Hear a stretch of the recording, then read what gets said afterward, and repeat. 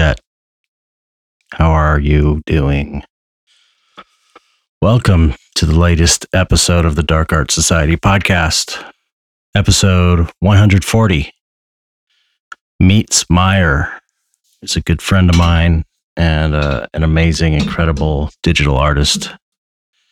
Just an amazing artist all around. We had a great conversation. It was really fun catching up with him. I haven't talked to him in a long time. And we go back kind of a ways. But I've been meaning to have him on for a while now. So finally got him on, and he was really a great guest. I think you'll enjoy this episode. There's some Tool talk about his work with Tool and his work with Maynard, with Puscifer, and his work in the digital effects industry and all kinds of good stuff. So what's been happening with me over the last week?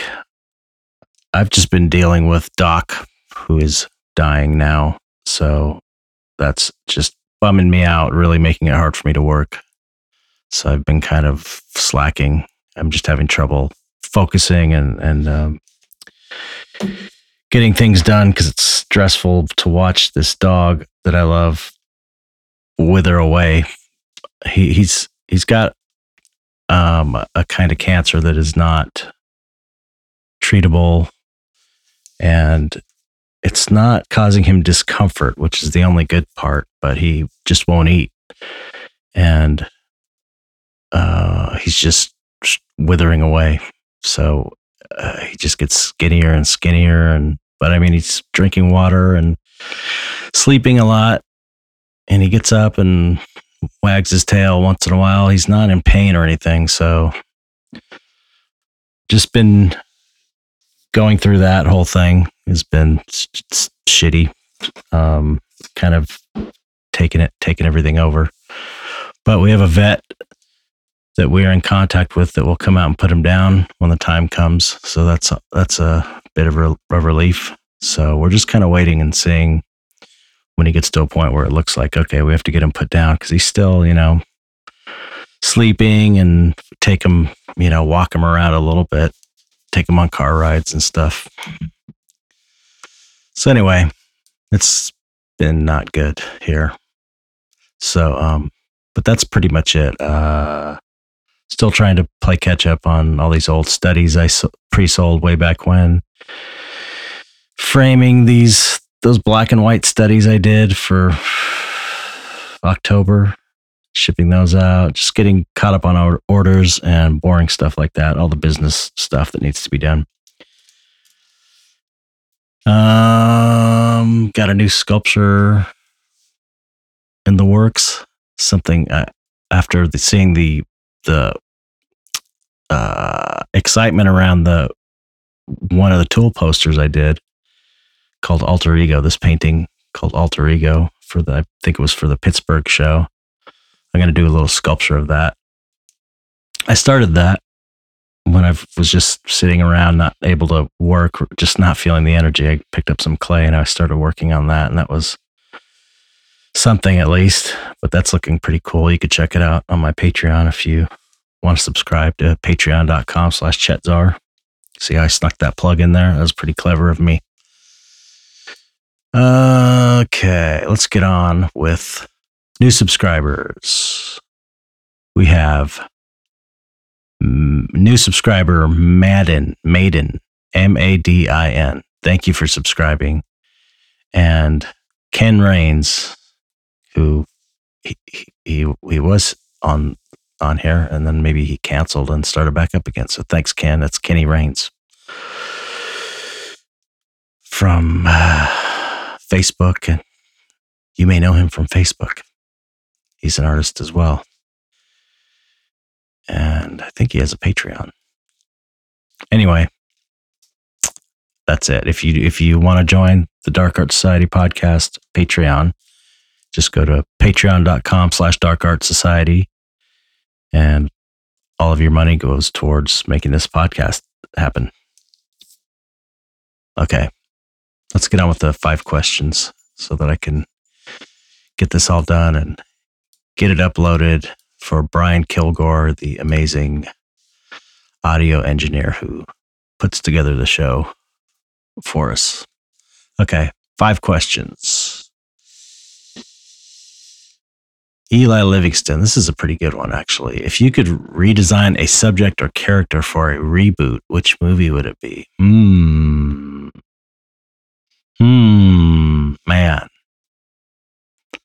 That's a tough one. I probably should have read through these and thought about it more. I don't know. My gut feeling tells me I'd love to do a Frankenstein in the style of the original Frankenstein. I don't know if you could improve that design, though. I don't think you can. And like I heard Rick Baker on the Joe Rogan podcast the other day, which is pretty great if you haven't heard it. He said that Boris Karloff's face really had a lot to do with how great that makeup was, and I agree. Did you know that Boris Karloff he had like a bridge, and he took it out for the makeup so that his cheek was more sunken in, make him look more corpse-like? It's true, or at least that's what I heard. Okay, let's see. Ure Scott. You don't have to do this for the podcast. Oh, well, I already started. But you could tell me what your favorite medium for casting as far as like dragon skin, latex with hard mother mold, or something else for sculptures in clay, oil, or regular. Thank you. I use pretty much, lately I've been using exclusively dragon skin, 20, I think, for molds. Lee Shamel is kind enough to help me and do these molds for me because he's great at it. He does these amazing, perfect molds, and mine are always kind of half-assed. So those seem to be working really well. Cool thing about dragon skin is that it's a platinum cure silicone as opposed to a tin cure silicone. Tin cure silicones, which are I think usually the blue silicone, is cheaper, but they don't last as long. And then platinum cure is supposed to be more expensive, but they last longer, and they're a little more finicky. They have a tendency to react to oily surfaces, or if you get any contaminants on your sculpture, it might not set up, which is bad. But that's how, back years ago when I was in the film industry, that's kind of how things went. But nowadays, I believe dragon skin is a platinum cure silicone that is not even that finicky, so it doesn't have you don't have the same trouble with that one. So that's, and it's also barely more expensive than tin cure silicones, I believe. So for casting, and I usually do block molds for most things, unless it's stuff I'm doing small, so you just can build a wall around it, make a block mold. Clay, I like. It's either Chavant NSP medium or Monster Clay, I think medium softness. Or is it soft? Whatever the main Monster Clay is, like the average Monster Clay, like the stuff they first came out with, I think it's soft, actually. But I like that stuff a lot, especially if I'm doing clay pours where you have a mold and you melt the clay, pour it in, and then let it cool, pull it out, and then you sculpt on it some more to add to it to make a new mold. It's really perfect for clay pours. Anyway, those are my 2 go-to. And for casting, for translucent casts, I use, what's it called? Siltec from Silpak, Silpak. And then the resin's called Siltec, Siltec, I believe. And you could tint that with urethane tints. It's like a translucent resin. You can tint it with urethane tints, and you can get pretty much flesh-like qualities, or translucent, or you can make it look like Jello or whatever. So, okay. Alan Smith, through your eyes, what living artist is doing the most interesting political art? I don't see, and it's weird, but I don't really see any political art that's that interesting these days. I don't know why that is, or I might not be, I just might not be seeing it, but I don't know. It seems like there's so much political everything that the need for political art is, I don't know, not as necessary as it once was, maybe. It's hard not to, I don't know, be trite with political art these days. But some famous artist once said that all art is political. I kind of think that in a way. I'm not sure. I kind of feel like my art. I think dark art's kind of political, actually. I don't know. That's another discussion. Okay, 3 down, 2 to go. What monster movie? Yoshinaka Kazuya Takai Mishima. What monster movie would you have liked to have worked on? That's another good question. You know what? What's the name of that movie? Oh, come on. Is it Cabin? No, is it Cabin in the Woods? Is that it? What's that one movie? I think it might. Wait a minute. Yeah. Is it Cabin in the Woods? Cabin in the Woods. Yeah. I think that's it. If that's the one with all the monsters. Yes. Okay, I'm just double checking. Okay, let me just look. Yeah, that was the one where there's just all kinds of different monsters. I would have liked to have worked on that movie. That would have been cool. When I watched that movie, I was like, man, I wish I could have worked on that movie because it just had like every kind of cool monster in it. So there's one for you. Okay. Number 5. Let's pick a good one.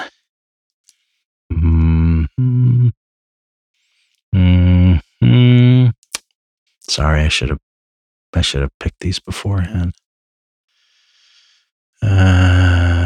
Okay, come on. Oh, come on. Sorry.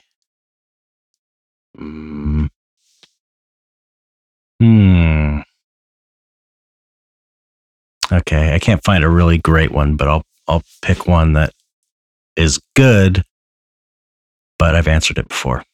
Eric Higley, what was your first drawing of? I think it was a turtle. I mean, that's my memory of it. The first drawing I can remember doing. How about that? I'm sure I did scribbles and stuff. I remember being 3 years old, drawing a turtle. It was like the top view of a turtle. Just a big oval with some little legs and a head sticking out. And just as a follow-up, he asked, what's your oldest drawing that you have? So this is kind of technically question number 6. But I've got a lot of old drawings from probably when I was 9 years old, going back to at least 9, 8. I actually was posting, when I first started my Patreon, I was posting a lot of old drawings that I found. Some weird collages I did, really weird, like funny, bizarre shit. But it's what you'd expect. It's hot rods maybe, and monsters, cemeteries, like Frankenstein walking in a cemetery, basically drawing my Aurora monster model kits and stuff like that, mummies and all that. Okay, that's it.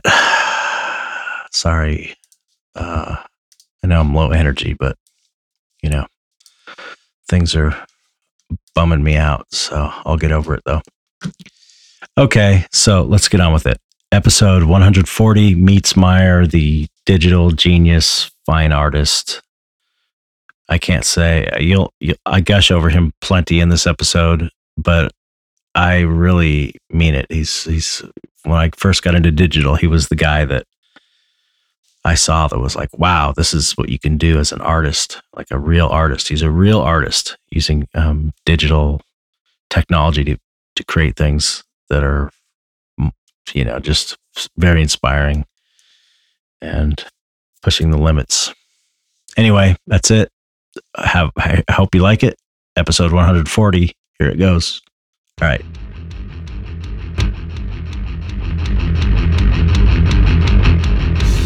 What's up, Meats? What's up, Chet? Thank you so much for coming on. I so appreciate it. Oh, man. It's my huge, huge honor. Thank you. Oh, well, I'm honored to have you on. I've told you a million times what a huge fan I am of yours. I've been a fan of yours since like back when you were doing those weird videos. I mean, what year was? When was this? Yeah, it was when I lived in Salt Lake, which was probably about 18 years ago. I started doing weird compositing digital sculpture stuff into like real filmed video. Yeah, it was amazing. Like I'd never seen anything like it. Like a person just on the internet making these weird kind of pointless videos. Not pointless.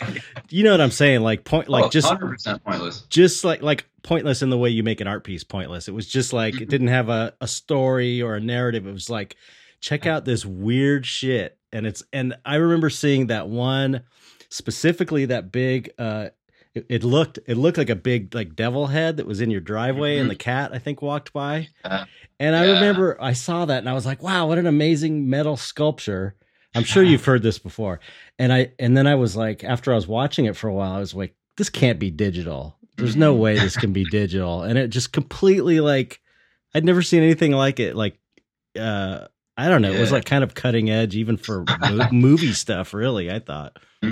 Well, thanks a lot. Actually, it's kind of cool. One of my first big things that made me feel really good kind of happened with that is somebody online emailed me and said, hey, listen, I want to buy that sculpture. I kind of don't care what it costs. I want to purchase that. And I'm like, it doesn't exist. And they said, what do you mean it doesn't exist? I see it right there. Stop bullshitting me. I want to buy it. I'm like, dude, I had to explain the whole thing, and I'm not even sure if you believe me at the end. So it was like one of the biggest compliments I've ever had. No kidding. And it's like you couldn't even print that back then. You know what I mean? It's like nowadays, I don't even know nowadays. That's a crazy. Probably some way to do it, but yeah. Yeah, it'd be a nightmare. Yeah. So anyway, I just remember you from what year was it when you started posting? Around 95, 96, right. I think. 97 when I going. Yeah, I think it was like late 90s. I was just getting into computer animation, totally into. I was so into it back then. It was just like the idea of being able to make little movies, like short movies on my own without having to deal with anybody else in my computer. I just completely got bitten by that bug, and for a few years I was just totally into it. And you were one of the people that got me into it, because it was like, wow, man, that's amazing. If this guy can do this stuff. And it was just basically a moron in my basement. I didn't even know anybody else that did that kind of stuff. So I just thought, well, you can do this.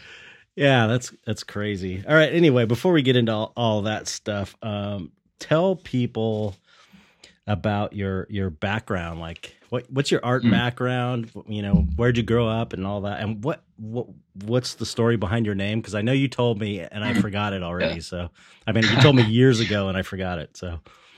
Yeah, I wish it was more of an exciting story, but basically there was a restaurant right across from my high school called Myers Meats. Okay. And my last name, it was spelled exactly like my name, Meyer. So my friends started like, hey, Myers Meats, what's up, Myers Meats?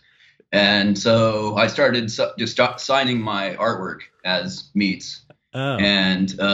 And then, when I moved away to LA, I just became Meats. It's like when you move to a different place, nobody knows you. You can become whoever you want to be. Right. And so I kind of reformed myself into this Meats guy. And kind of funny. It's like when I'm the skinny, bald nerd guy with glasses, and every time people meet me, or not every time, but a lot of times that they've never seen me before, like, oh man, I thought you were going to be this huge angry German guy. So no, but it's kind of cool. I mean, just the name has kind of helped me stand out a little bit, instead of having just a standard name. And I'm, same thing. You got a cool name too, Chezar. It's a badass name. I just got lucky. But I had to do it myself. My real name's James. Oh, no way. But it's never been a secret. I mean, I'm not like, no, that's me, man. It's so It's my art name, my nom de plume, It's but I perfect. go by it everywhere. In fact, my bank even allows checks to come through because I get a lot of checks through freelance that, they don't know and they write meets. Oh And I had wow. to take in a bunch of like magazines with my name on the cover and all sorts of stuff with my picture on it. And so I've been connected with Bank of America since then because I don't want to have to go through that again. Wow. That's kind Yeah. of amazing. It's perfect. It's a perfect Mhm. perfect name. So, Just perfect. It's perfect for you. That's all I yeah. can say. Uh, Yeah, my dad at one point said, "Yeah, everyone's telling me I didn't know you had a son named Meats," and he's like, "Yeah, I didn't either. It's only world." so you're from Utah, right? Yeah, I'm Salt Lake City, born and bred, Wow. and yeah, I grew up in like a Mormon household. Oh, I really? never, yeah. Strangely enough, I never really believed it. It was obviously a completely Mormon neighborhood. Everything was Mormon, Right. basically growing up. But still, I was like, so really you think that really happened? This magic stuff? No, it seems like all that like praying stuff is more like an internal thing where you Mm, think about it, you work it out in your head. That's what the prayer does to you, and then that's why things get solved. And I had these conversations with my parents until I was about 12 or so, and they finally said, "Okay, you don't have to go anymore." And it huh. was like, I was like, thank you," and That's cool of them.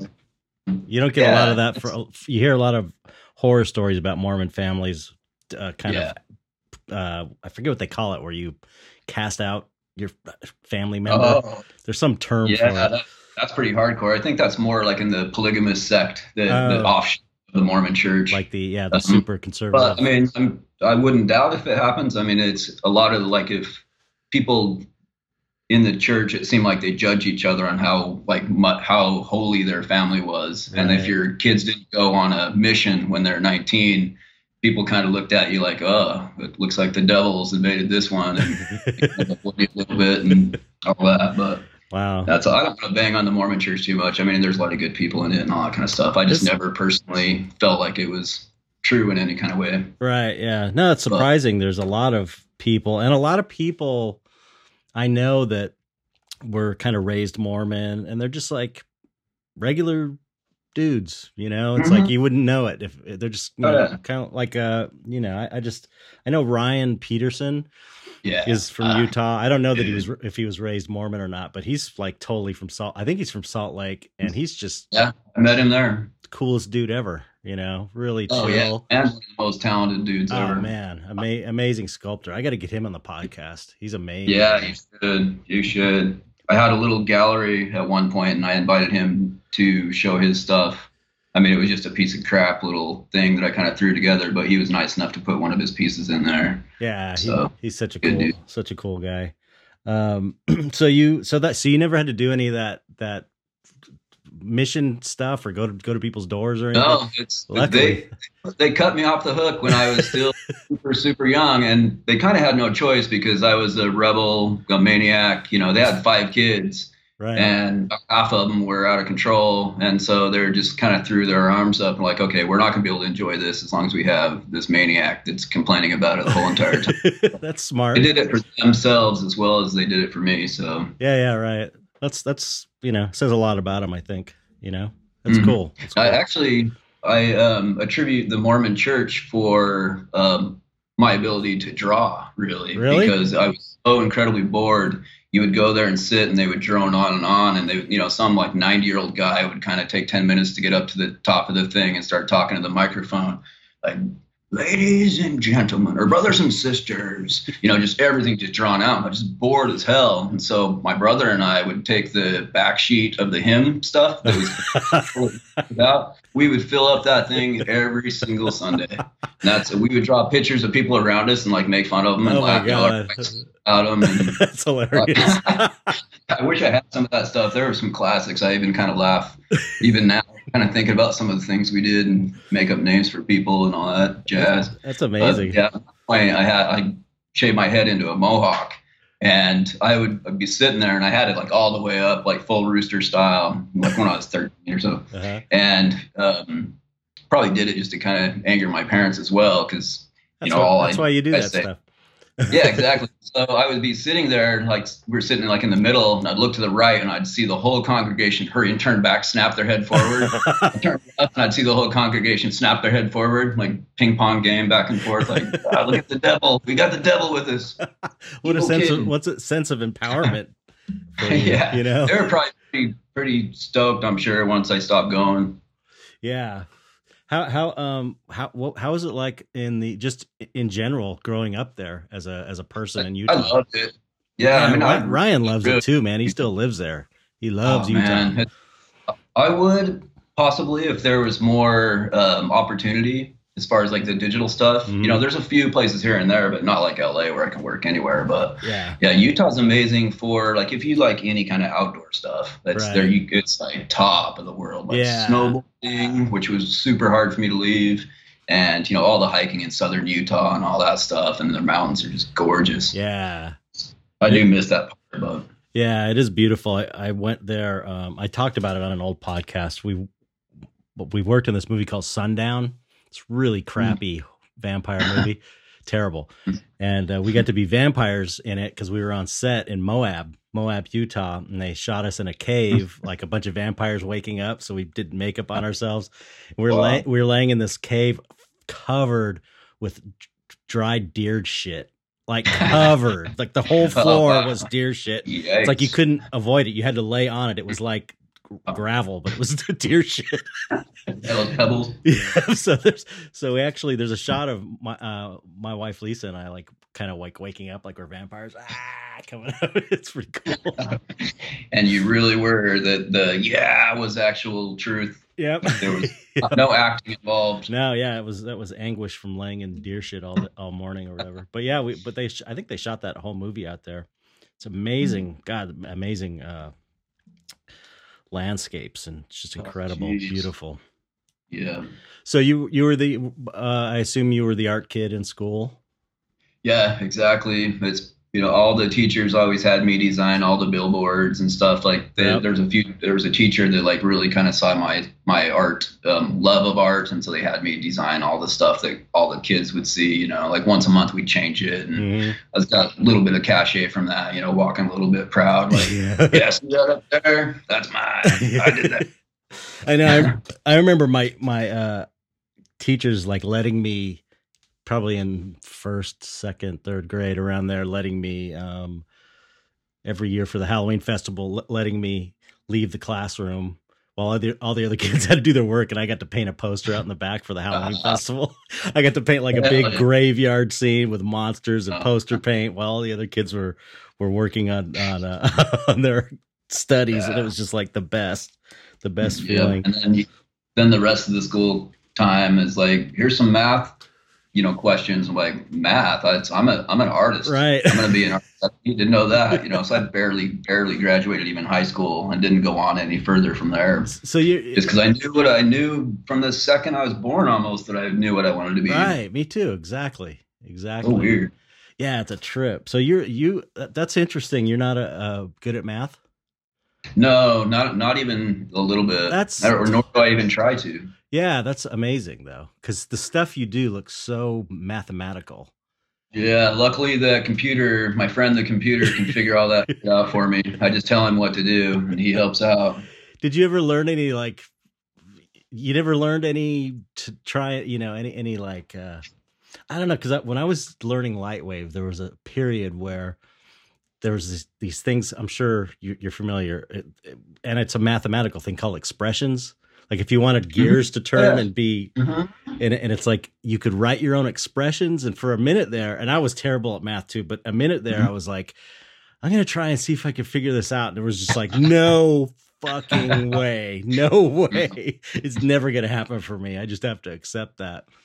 So yeah, it's the same thing with me. I've done a bunch of stuff like that. I kind of learned basic programming when I was pretty young. Oh, really? My dad computers, just because even now it's like the learning really never stops. If you're into computer graphics, like then a week later there's a new update that you have to figure out how to install and use and change, and then whole new way of doing something. A new program will come out and change it. Or industry, you got to learn that whole thing.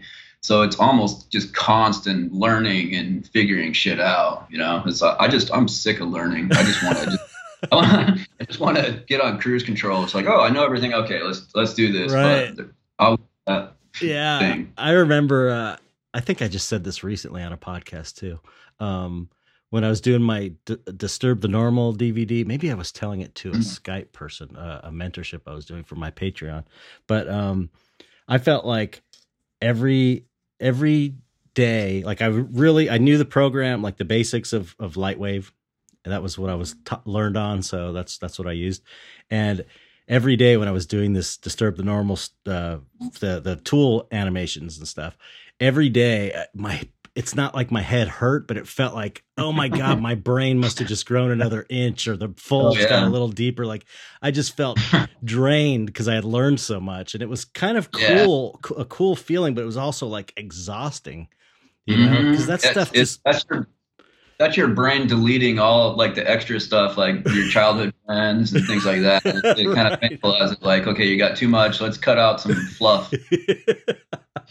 Yeah, it's amazing. It was amazing, and I still, man, I do kind of regret that I haven't gotten back into it, because after I made that DVD, I did the tool animations, and I'm like, hey, I'm going to take some of those animations that I let them use for their live show, and then do some new ones, because the idea was looping. They would just loop. Before, looping animations is no big deal nowadays, but back then nobody was doing like looping animations that you could just like put on your TV, and then your TV, the idea was your TV would become the painting, the picture frame, and then you could just have this thing looping.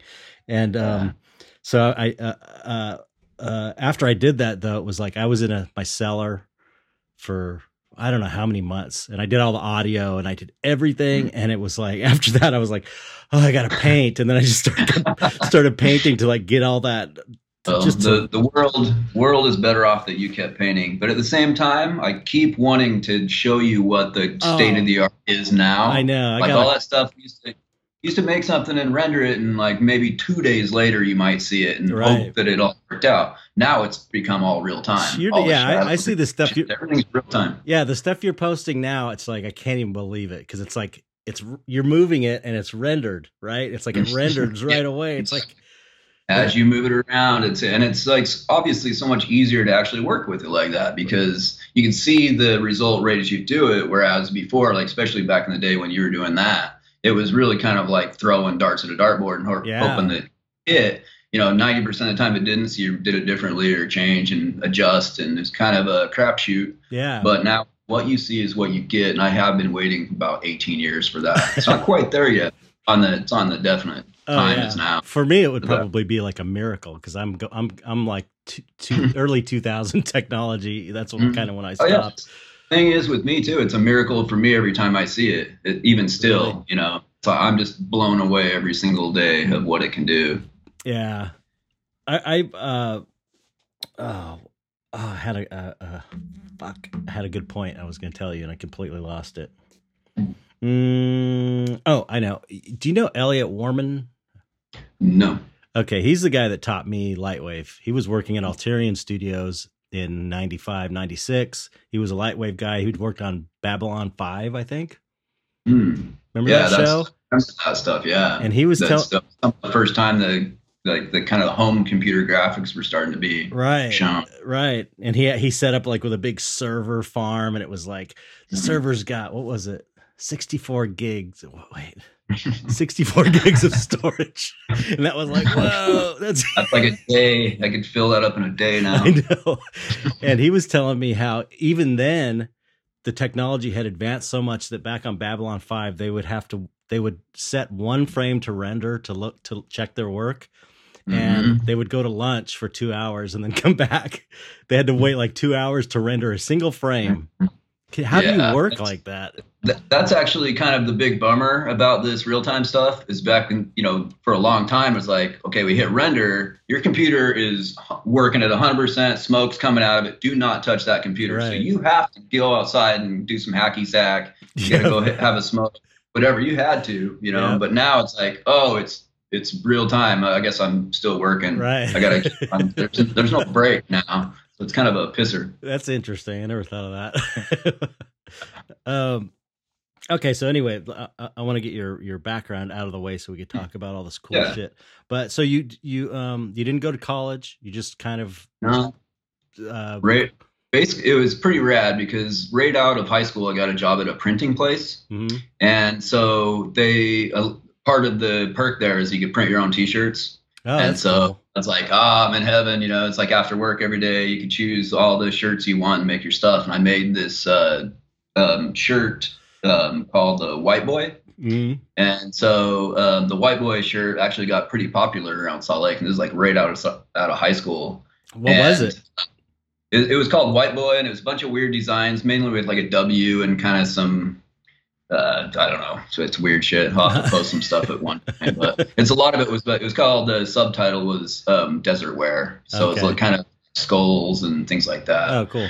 And I never made it my mark or anything like that. So eventually Eminem actually took that and he went and registered it and all that kind of stuff, and now he owns the White Boy. Oh, really? And he's made millions off that too, so I'm a dummy. But damn it. I didn't even know about any kind of trademark or registration or anything like at the point. Wow. Yeah. So basically, after I was doing that, I started airbrushing really hardcore. My dad brought me an airbrush. And what kind did he get you? What was the first one? It was a Pache or whatever they're called. Was it single action or double action? Double action, man. Yep. No single action here. But so I did that. I was like, my big thing was airbrushing. I probably did 200 airbrush pieces, and I started doing airbrush stuff. Illustrations for bands like in Salt Lake, and more or less kind of that's what really started me off, as I did this design that became kind of iconic for like Salt Lake. I saw it everywhere. It was the band called One Eye. A bunch of my friends were in the band, and it was this guy kind of holding this big eyeball up to his eye, this big huge eyeball holding it up. And there was a time where I went to like a bar and somebody had drawn a picture of it. They drew a picture, their interpretation of it, and put it on a frame on the wall at the bar. But at that point, I was like, I was still like probably 19 or something. I was like, holy shit, like this is crazy. I'm good to go. I'm famous here. Like this guy. And that's how it started. The airbrushing started out everything for me, because the band One Eye that I was doing all this artwork for, they were playing at this bar, the Bar and Grill in Salt Lake downtown. And so they had all my artwork around there. And the guy that owned the bar happened to be starting up a video game company, Chris Johnson. He started Beyond Games there. Oh, wow. And he had seen my artwork for the airbrush stuff.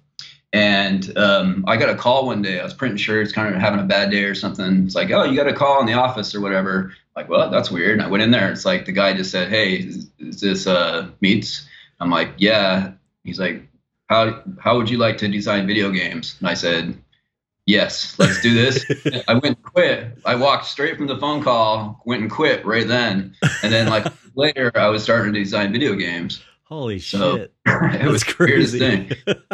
I didn't deserve it, but I mean, at the same time, he got lucky because I picked that stuff up. I mean, real quick. It was like right as video games were turning to 3D. So it was like right at the cusp. There was games like Virtua Fighter coming out that were these really blocky characters.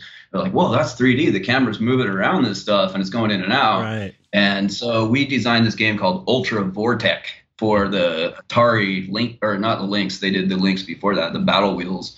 But we did the Atari Jaguar, which is like this 64-bit system, all this stuff. And we rendered out some stuff and made basically a fighting game kind of clone. Wow. Kind of a thing. But it was really cool. I mean, at least I thought so at the time. But I was able to like buy a house from like the royalties from that. Holy shit. Wow. What kind of stuff were you doing? Were you designing 2D works, or did they put you into doing 3D, or what? A little bit of both. They had this guy that was doing the characters, and he was the first 3D artist that I've ever met. And he was one of those kind of guys that wouldn't tell me anything at all. Like he had this gig where he kind of knew how to make these characters and render them out. By today's standard, it was something like I could have made that whole game in a day kind of thing. But like at the time, he was like, no, I'm not like, hey, oh wow, you do 3D too. Like, what? How do you do this? He wouldn't tell me. Is he still? Is that guy still working? I don't. I was actually thinking about him. I'm curious about what happened to him, but I don't even remember his name. Thank goodness. Yeah. So I don't besmirch it at this point. But so I mean, you kind of had to be like that. Like this guy was getting a gig, for doing something that nobody else knew how to do. So you want to kind of protect that, and I get it. But before that, I'd never even met anybody that did it. Mm-hmm. And they sent me to like SIGGRAPH and said, okay, pick a software. And so I sat through all the presentations and stuff like that. And I ended up choosing the early version of Maya before it became Maya. There was like two softwares back in the day that kind of joined together, became Maya. And kind of the rest is history on that stuff. That was smart because Maya ended up, Maya's still kind of the leader, right? It's like the main one that everyone uses. I mean, they're that's kind of a long story where I think it's almost their downfall now, because basically this company called Autodesk came around and bought every single 3D package. Yep. And it kind of sat on it. They didn't, if it wasn't for other companies coming out, like it would be almost the exact same program as it was 10 years ago. Oh, wow. Because they kind of had to like programs like ZBrush and all these other things were coming out and like kind of changing the paradigm. And Maya is like this huge ship that it's really hard for it to turn. Right. And they bought all these 3D programs and kind of just let them languish. Weird. It's like we're buying up all the competition, and here's your stuff. We don't have to really even work that hard because what else are you gonna do? Right. That kind of thing. And so and now. Yeah, at this point, there's other programs that are free that come out that are doing almost as much as they are. There's a program called Blender that you can is that good? Blender now, yes, it's taken like 10 years, but people are leaving Maya to start using Blender like crazy. Wow. Like once it came out, it was pretty wild. Like for the last 5 years, I've been spending at least $1,600 a year to use Maya. They have like a subscription service, right? And Blender package came out, and I'm like, screw that. I'm sick of paying that because it's never that great. And so I was thinking I was going to leave it, and then I got an email from Maya saying, hey, now it's $250 for a year because of that program came out, and they knew all these independent artists were going to leave like that. Right. So shit. It was kind of beautiful, and so they can kind of see the writings on the wall. They're either going to have to be way cheaper or get better. So, right. But yeah, I've been using kind of the same program for like 17 years. Amazing. God, yeah, that's that. I so wish I had that skill. I wish I could just do like a matrix and plug in and just know everything without all the work. I would put in the Chet Zar program and get some of the painting knowledge as well. Oh, thanks. That's my regret, is not going more into like traditional stuff. It's just I'm so packed with the digital all the time. But I don't know. I think it's you've got your own niche there. It's really, grass is always greener. It's like, grass is always greener. It's like you can't do everything. I wish there's something beautiful about a painting with varnish and with a nice light on it. Just it is. It's cool, but man, it's so cool. The stuff that I see you post on Facebook, like this VR stuff and this 3D stuff, it's just like, it's so the future. Here's the one thing: painting is like kind of the past. It's like this. It's not like it's just like this old tradition, and it's like I'm into it. I love it, and I think there's always going to be a place for it.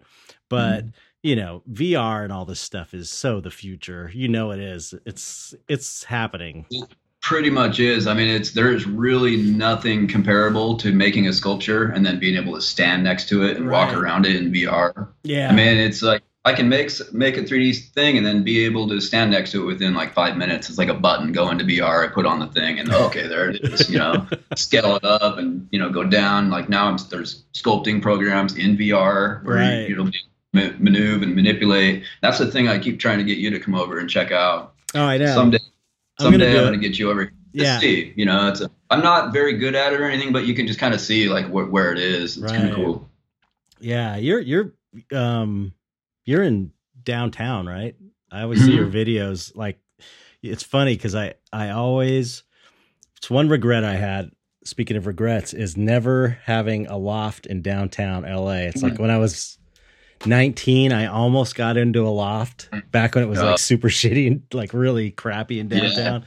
And I didn't do it. I wanted to live that artist life in a loft in the heart of downtown. And it's like, I see all your videos where you're like riding around on that little thing, whatever that thing is you have with your 3D camera. And I'm like, man, he's living the life. He's living that artist life. I kind of had a bucket list to live in like a tall building. Mm-hmm. And so, you know, we got like all glass windows up and down, and we're moving out soon just because we kind of didn't like it, like too exposed. Yeah. That kind of thing. But when I first moved down to downtown LA, it was about 12 years ago. I moved straight into the Skid Row area. But I had a sick old loft where I was able to drive my motorcycle into the lift, drive it up into my loft and pull, you know, in. Really? So I just coming from Salt Lake, you know, I felt like I was like the most urban dude in town, you know. I had to like get past the zombies and all that kind of shit to get out. But it is like that, man. It's like a fucking, it is. Even today, it's like that. Yeah, I've Nathan Cartwright from the Hive, you know. One time I was driving with him and I was like, we were driving in LA. I was like, take me down the worst street you can think of. I just want to drive through it. And it was Skid Row. It was this one street. I forget what street it was, but it was like maybe San Pedro Street or. Yep, that's all in that area. And it was just this one stretch. It was a block, and it was like all of a sudden you're in downtown LA, and then all of a sudden you're in like a zombie apocalypse world where there's fires and trash cans. People are walking back and forth, like stumbling around. It was just like being in a fucking zombie movie. It was so freaky. Yeah, they're like out, change instead of brains. But what I always said though, like when I lived right in the heart of that stuff, I would rather live next to those guys than a few gangster dudes. You know what I mean? Like those people are like people that are down on their luck. Yeah, right. You know, they're sad. Desperate, and you know they're at the very bottom of society. I never had any danger come to me, but except for a few times where there's gangsters down there that kind of control the drug trade that people come down. Yeah. And I had a few run-ins with those guys, and that's way sketchier. It's like there was times, it's kind of funny. It reminds me, we used to go up on the roof and we were overlooking like one of the more like major drug sections where people would come and pull up and do their drugs. And I had a red laser, and I would go up there and I would put the laser on the forehead when they stopped. And people were like, "Whoa, someone's gonna shoot you!" And they'd chill out and like stop. I was like a kind of a superhero that was like taking, scaring people off from doing the drugs. And like people were peeing on walls, and I'd do the laser like in circles around them, and I would laser the end of their crack pipe when they're taking a hit. You know, it's just good times. That's hilarious. Oh my god, that's so funny. Oh man, that's classic. Oh yeah, those are good uses of a laser pen. Like the laser pen superhero guy. That's amazing. Super laser. Okay, so all right, so you worked on for this video game company, and did the company like become a big company while you were there, or how did that work? No, not really. They've broken off and they're super successful now doing this thing called Animal Jam. But no, it's eventually after a while, I'm like, okay, I got to see what's out there. It's like right around that time was all of a sudden a huge gold rush for CG artists. Yeah. More or less, you could head to California and get a job if you knew how to turn a computer on at that point. What year is this, you think? This is probably around 96 or so, 97. It was like right before Toy Story 1 came out. Toy Story 1 was like the first thing that I could go, that's what I do. Because it's like, what do you do? I'm a 3D artist. Oh, it's like all dimensional. I'm like, no, it's and so that was like a point to that. It's like, that's the kind of thing I do. Right. That was like the big movie that was like that. But so I knew there was this big gold rush coming on. It's like I heard a few friends, kind of sub friends that I knew just went out there, and I heard good stories like, yeah, you can make all this money. Just like you just go in there and say, yeah, I'm a computer artist. And because there was no schools back then that taught anything at all. The only people that knew it were people that were geeks, and even non-artists for the most part. Right. Yeah. So, I figured like me being, have a little bit of artistic whatever it is, and mixed with knowing how to use it, I'd do pretty well. Right. And so I made a demo reel, and that year at SIGGRAPH, I dropped it in a couple places. It was like 97, I think. And, or maybe it was closer to 2000 when I did this, I forget. But anyway, I dropped it off, and then I went home, and that demo reel got me like 4 or 5 interviews, like in LA and San Francisco. Wow. And ILM, who was in the process of doing their sequels, the ones with Jar Jar and all that, it's like on the second one, they offered me a job, like straight up, to be part of their team then. But I hated the prequels. Like, I was pissed off at Jar Jar. Like, nah, I don't. Like, this sounds cool. It's like, if I didn't see these movies before, you know, I probably would be all stoked on it. Like, Star Wars is huge.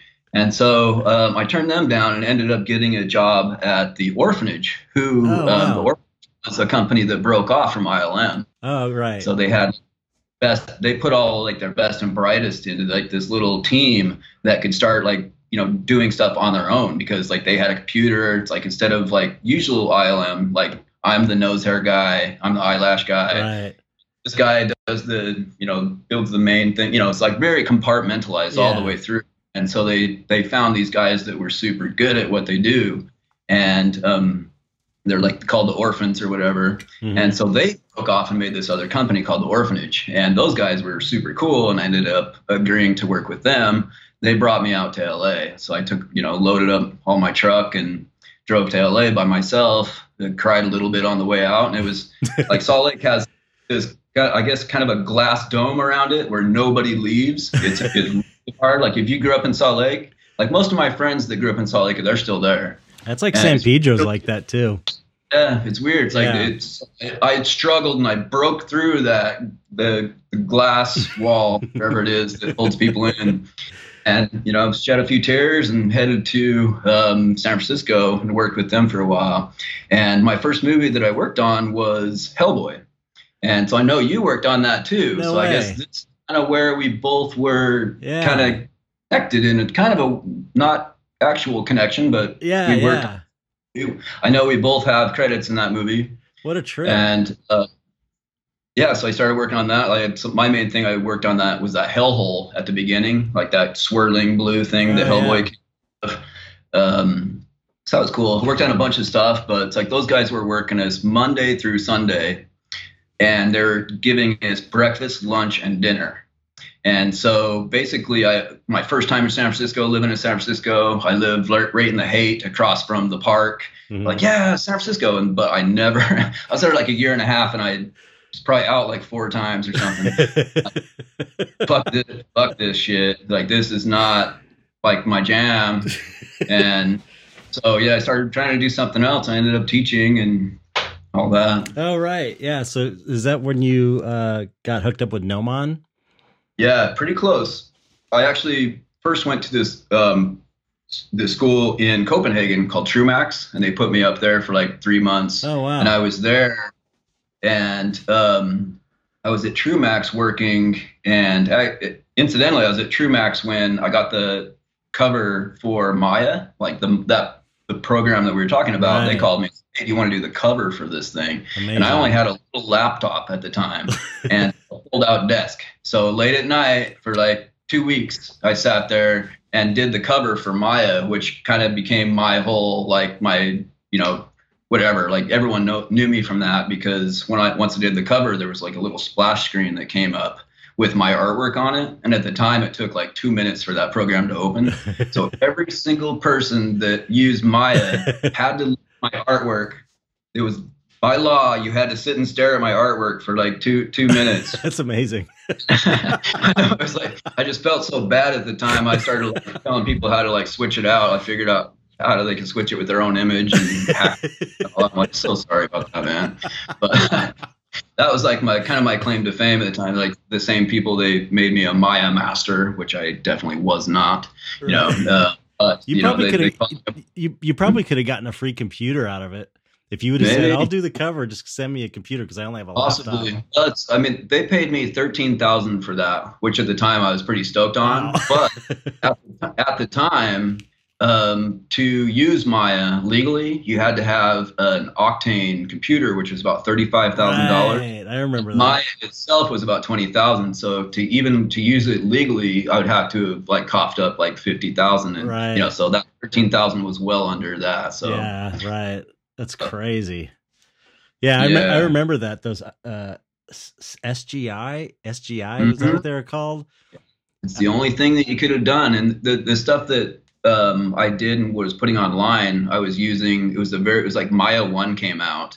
And at the time, it was a 200 megahertz Pentium Pro that I started using Maya on. I remember Pentium like Pros. 8 gigs of RAM, maybe 4, I forget what it was, but it was a challenge. Yeah. Like, Shit, come along. I remember those computers at Alterian they had, it wasn't even gigs of RAM, I don't think. Mm-hmm. It was Not like, at first. No, it was crazy. It was ridiculous. Well, Bill Gates had like some famous quote like early on. He's like, "There's no way anybody's ever going to use more than 64K," yeah, right. which is like half the size of like a JPEG now. Right. If that. So kind of funny. It turned out not to be quite true. Yeah, that's hilarious. I bet. How much RAM do you have in your current computer that you work on? I build all my computers. I put in 64. I mean, I could get 128, but I found that 64 is totally fine for everything. As long as I don't have like 19 programs open, and Wow. 64. A mere 64. It's crazy, man. Yeah, I'm so jealous of your computer. I always see pictures of it. It's so cool looking. It's like, it's crazy. It's just so, I love that. Yeah, I know. It's amazing. If you're going to spend all that time at a computer, it might as well be like an art object itself. Yeah, you know what I mean? It's really cool with the computer stuff is that, like, back in the day, it was so hard to build. Like, you had to have all these screwdrivers, get behind stuff and pull stuff out. Now it's like Legos, more or less. It's just like only click in a certain way. It's like a little press it somewhere and it comes out. And it just like Windows 10 figures out every possible thing now. You used to have to all these drivers and like you just put it in, like it's done. It's like people don't understand like how crazy easy it is to build a computer, and it usually saves you like $2,000 or $3,000 off the computer. I built like, I think, I don't know, 2 or 3 computers. I bought a book, and then I bought all the parts individually, and I did it. And it was, I used the main one for, all that Disturb the Normal stuff, and used it for a long time. But there was a lot of, I don't know, there was like that heat. There was the heat sink gel thing you had to like put on the processor, and there was a lot of like finicky weird shit that you had to deal with, and then getting it to work right. Yeah, and there was always error messages and stuff every time I started the computer. I know people always say, "Hey, that looks cool. You save a lot of money. I want to build computers." I'm like, I would just buy it because then you have support and you probably end up saving. But yeah, I build and I never have any problems. In fact, I think my computers work better than ones that come from like Dell because they're not pre-installed with all the Dell bullshit, stuff that like all the extra crap, and that's the stuff that makes it non-secure. So it seems like if you just do like a straight up, build a computer, just put Windows on it fresh, it's like way better. Wow, that's good to know. I'm gonna have to hit you up because one of these days I'm gonna build. I want to do streaming for my Patreon, live painting, streaming. So I want to have like a dedicated computer for that, for streaming. So it's like I'll hit you up and maybe you can advise me on what to buy, and I'll try it again. It'll probably be so much easier than 2002 or whatever. Yeah. Wow. Okay. So, let's see. Gnomon. Yeah, Gnomon. We're at Gnomon. How'd you get to Gnomon? Is it Gnomon or Gnomon? It's Gnomon. Gnomon. Okay. Yeah. Yeah. So I was in Copenhagen, and Alex Alvarez, the owner of Gnomon, called me. And there was like no connection to teaching, but I had already kind of started teaching. And he's like, "Hey, how do you feel about teaching?" And I'm like, "You know what? I'm teaching right now, actually." And so that sounds really cool. And I went out and met him. And the very first thing I did is I made the very first ever ZBrush training DVD. And nobody had really even heard of ZBrush at the time.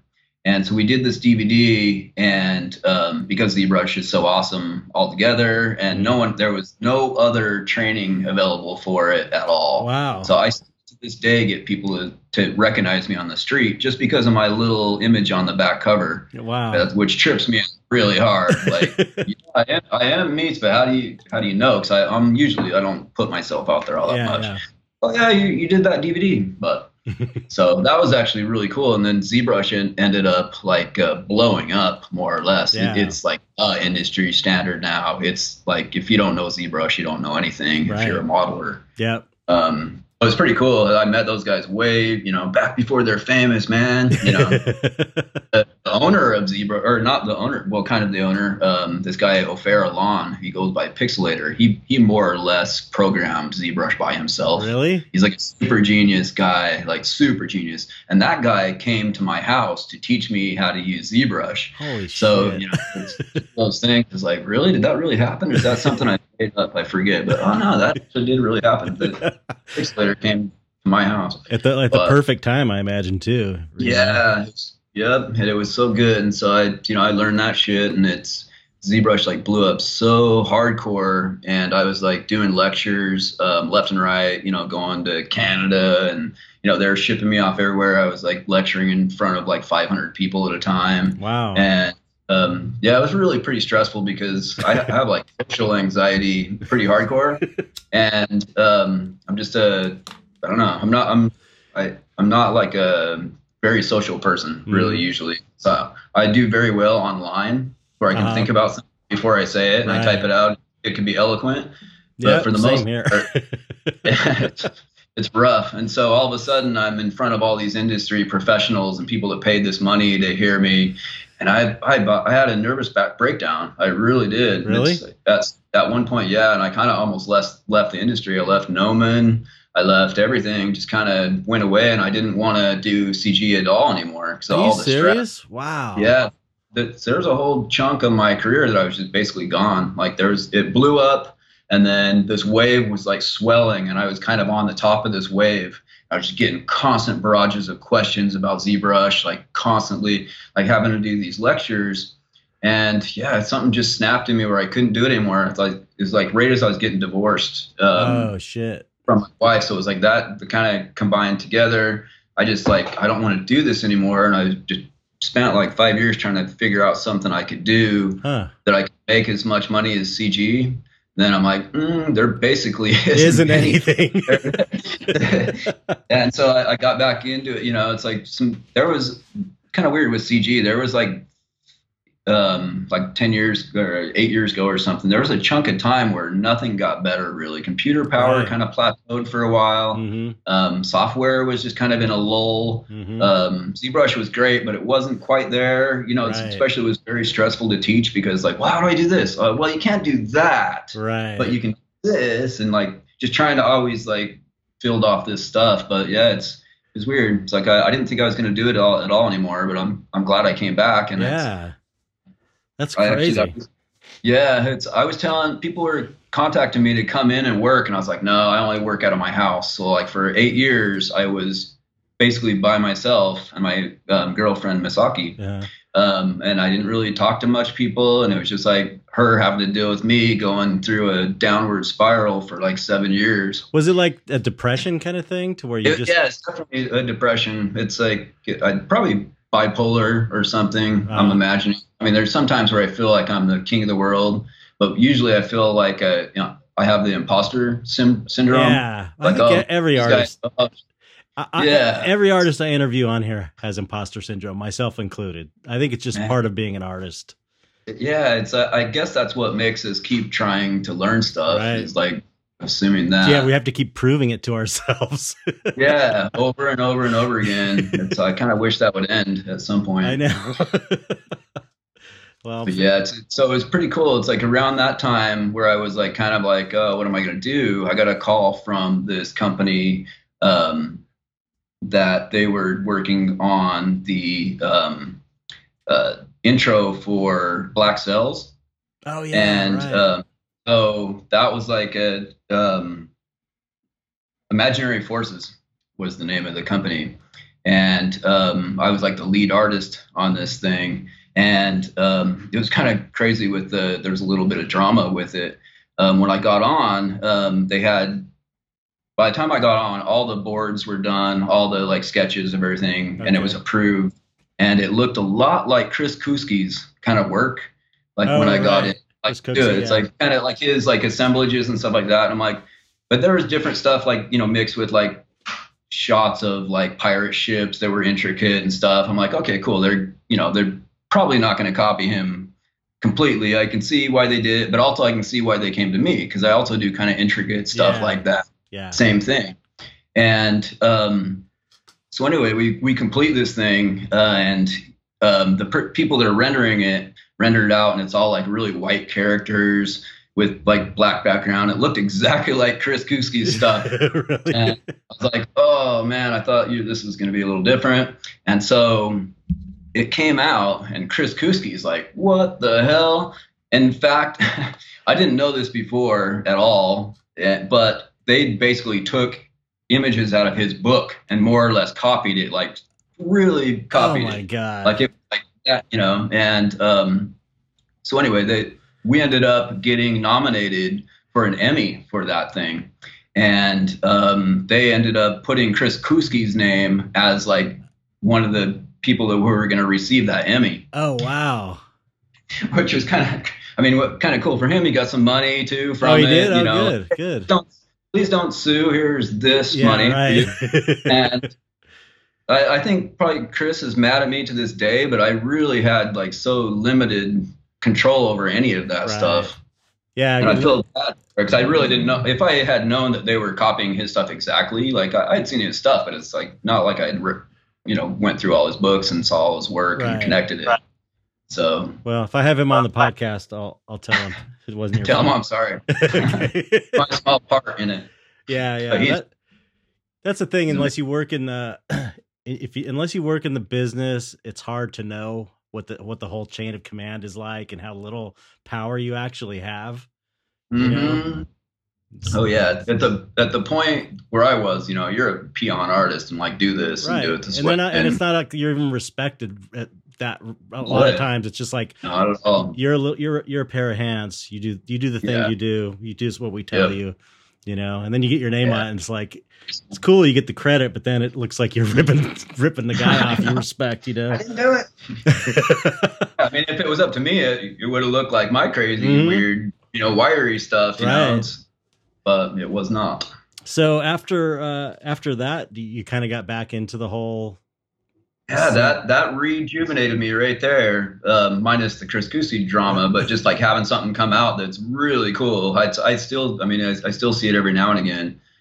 Just a title sequence for that, and from there I just kind of re-blossomed again. Started like saying yes to people that wanted me to come in, and I ended up working for Imaginary Forces for a bit.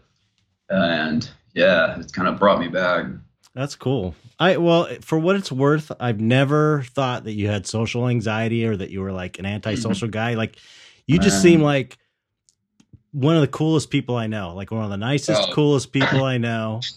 And thank you. And it never occurred to me until you said that. So for what it's worth, you're not coming across that way to people, I don't think. I hope so. I mean, I really struggle with it really hardcore. And I usually choose to be at home as opposed to like, I really, really want to go to this thing that someone invited me to, but I know I'm going to be uncomfortable as hell. Yep. And even people that like me and like hang out with me, I do stuff that ends up pissing them off just because of like, I'm insecure. I don't know what happens, but it's kind of like a weird thing where I get all like uncomfortable, and I know the I feel weird, and I'll start saying weird stuff, or I'll do something weird, and I don't know. I know the feeling, and I bet you everybody who's listening to the podcast, when this goes up, they're going to be like, "Yeah, I know how it is." It's like an artist thing, man. It's like most artists I know have this, social anxiety and all that, Yeah, but it's the price we pay, I suppose. Yeah, I guess. When you have something that's better, like something fails from that, everything in this life evens out. Yeah, exactly. So have you been just working steadily ever since the Black Sails thing? Yeah, pretty much. Yeah, it's been actually really good. Like right before I started on that Black Cells thing, I had spent every cent that I had. I even cashed out my 401k. I was like Wow. almost destitute, and I'd moved in with Misaki. Uh-huh. And to me, that was like I had failed in life. Like I'd spent every bit of money. I didn't want to work anymore. Wow. And then it was like I moved in with her, and then got that Black Cells gig, and then it went right back up. So So she I kind of don't know what happened. Misaki kind of saved you sort of, Oh, right? she saves me all the time. Yeah, Yeah, she's amazing. She's so cool. I love yeah, Misaki. She's talented. yeah, super talented and super another great energy person. You just feel their Yeah, vibe when you meet big them. time. You know, she's awesome. So, Yeah, her toy stuff's great too. My wife bought one of her pieces for furry the bones. for the grandkids, I think. Oh, really? Yeah. Because I got Well, grandkids now. that's amazing. Yeah, That's it's amazing. amazing. It's crazy. So cool. Yeah, it's awesome. So, let's. Can you talk about some of the stuff you've done for Tool? Because you've done a lot of stuff for Mhm. the new tour and the new album, right? Yeah, well, I The album mean, not so cover. much the new stuff. There, I do have some things in the new tour, but Okay. yeah, basically back in the like right before the 10,000 Days album came out, which was 10 years plus whatever, 12 years, 13. Adam Jones contacted me, and he originally said, "Hey, do you want to do the cover of the new Tool album?" And I was like, "Oh, someone's really pulling my leg here." So it was just so like casual, like, "Hey, what's up? Do you want to do the new Tool album cover?" Right. It's like, holy shit! But I didn't end up doing the cover, but I worked on the some of the they had a fold out Hmm. thing with glasses on it, the stereoscopic glasses, Right. and so I worked a little bit with Alex Gray. Adam and Alex Gray on that stuff. This other guy, Ray Zone, who passed away about 5 years ago, unfortunately, Right. and that also was that got an Emmy for Hmm. the package design. And Adam Right. Jones emailed me and said, "We won an Emmy." I know I really didn't, but it's like, Yeah. I got top of the world. And so then, yeah, I've had my artwork in their show for since then, about 10 years. Like before this tour came out, I had several different sections. 46 and 2, all Hmm. my stuff is still on that. That's But cool. they put one of my images as the final image, like as the show's over.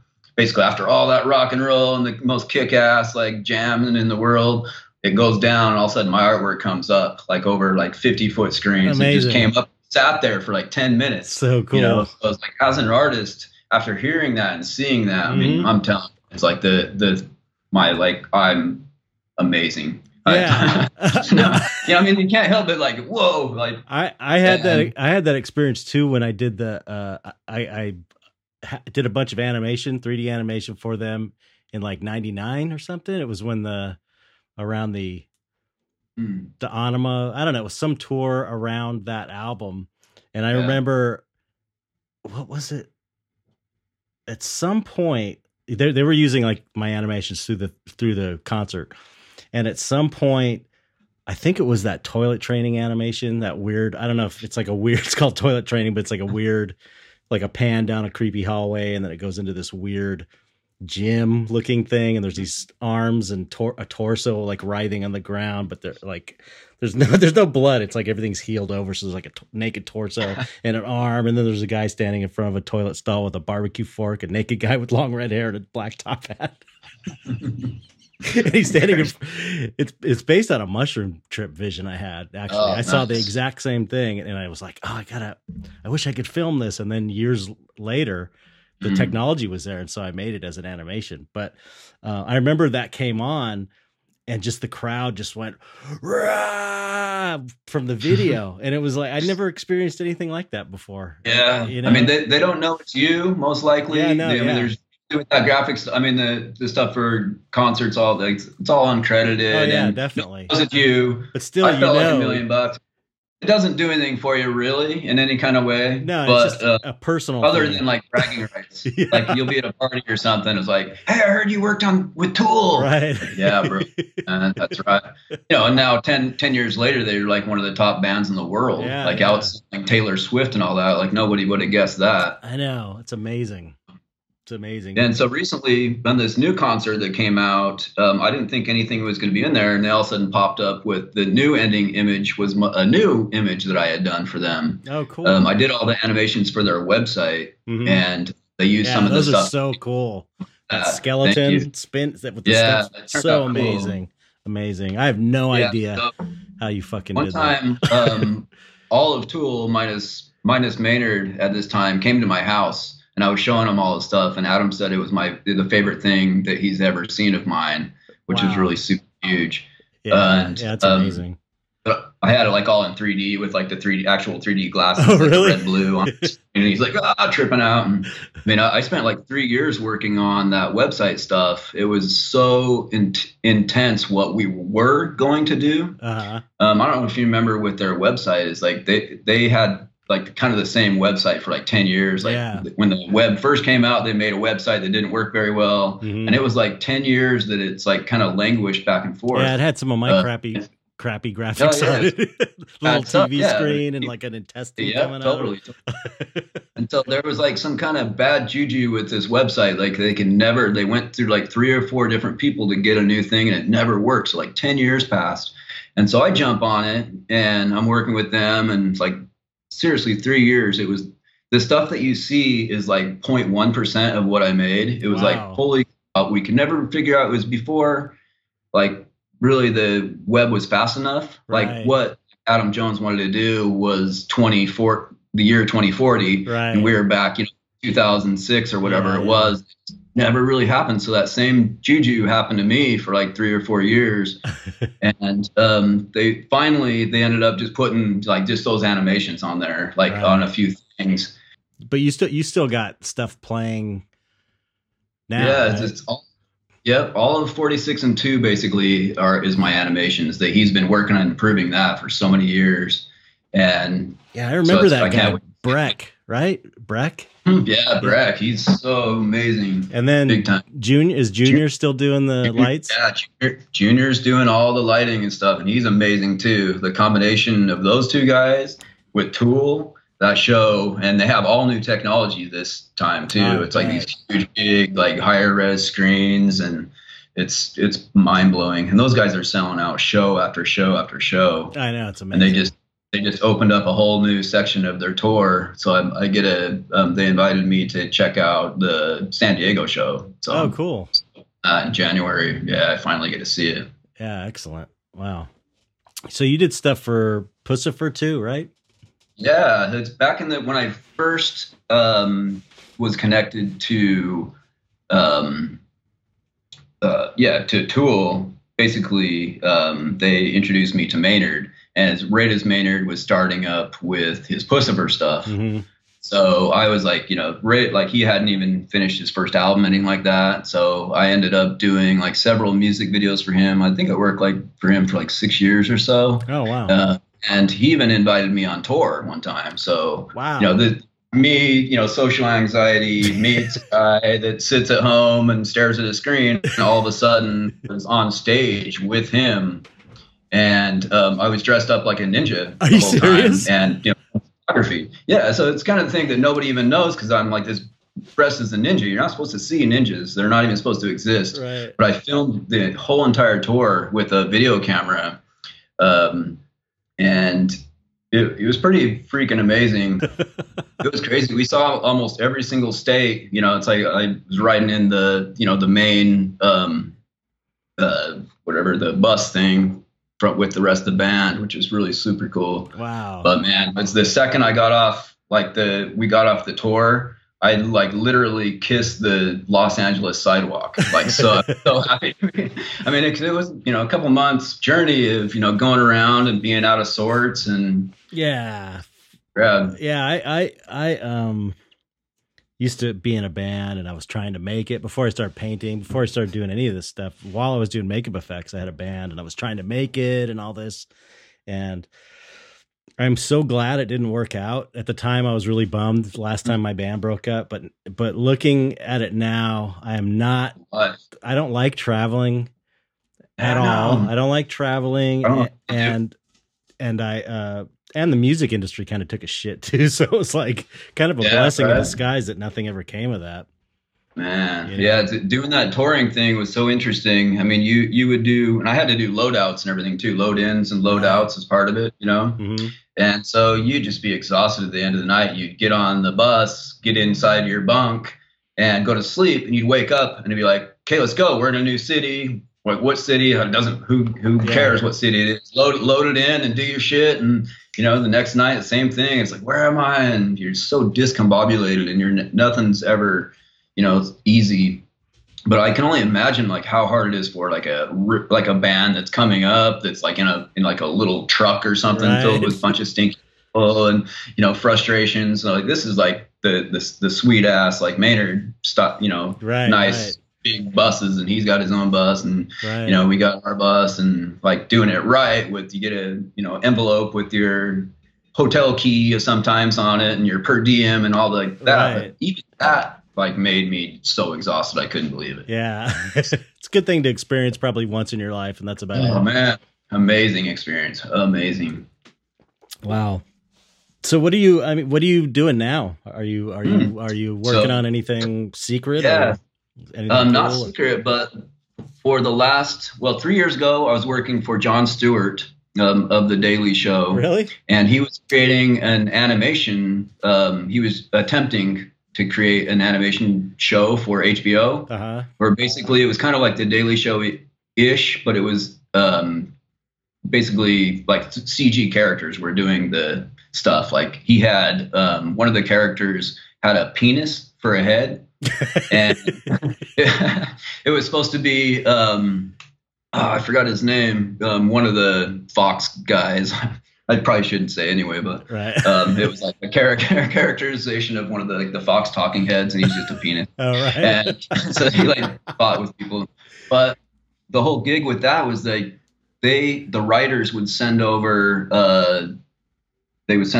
like a script like that night, and the next morning we were supposed to have like a final done thing like in 4 hours, you know, so it's all timely the way news can be. Eventually it just didn't work out. We tried for like a year and a half to get something, you know, with motion capture with the characters, like how do we get this boom boom boom. Now I bet we can do it with the technology now, I think so. Yeah, because like this program called Unreal and all this stuff that's coming out now is just like game changer. And so that didn't work out. HBO canceled that.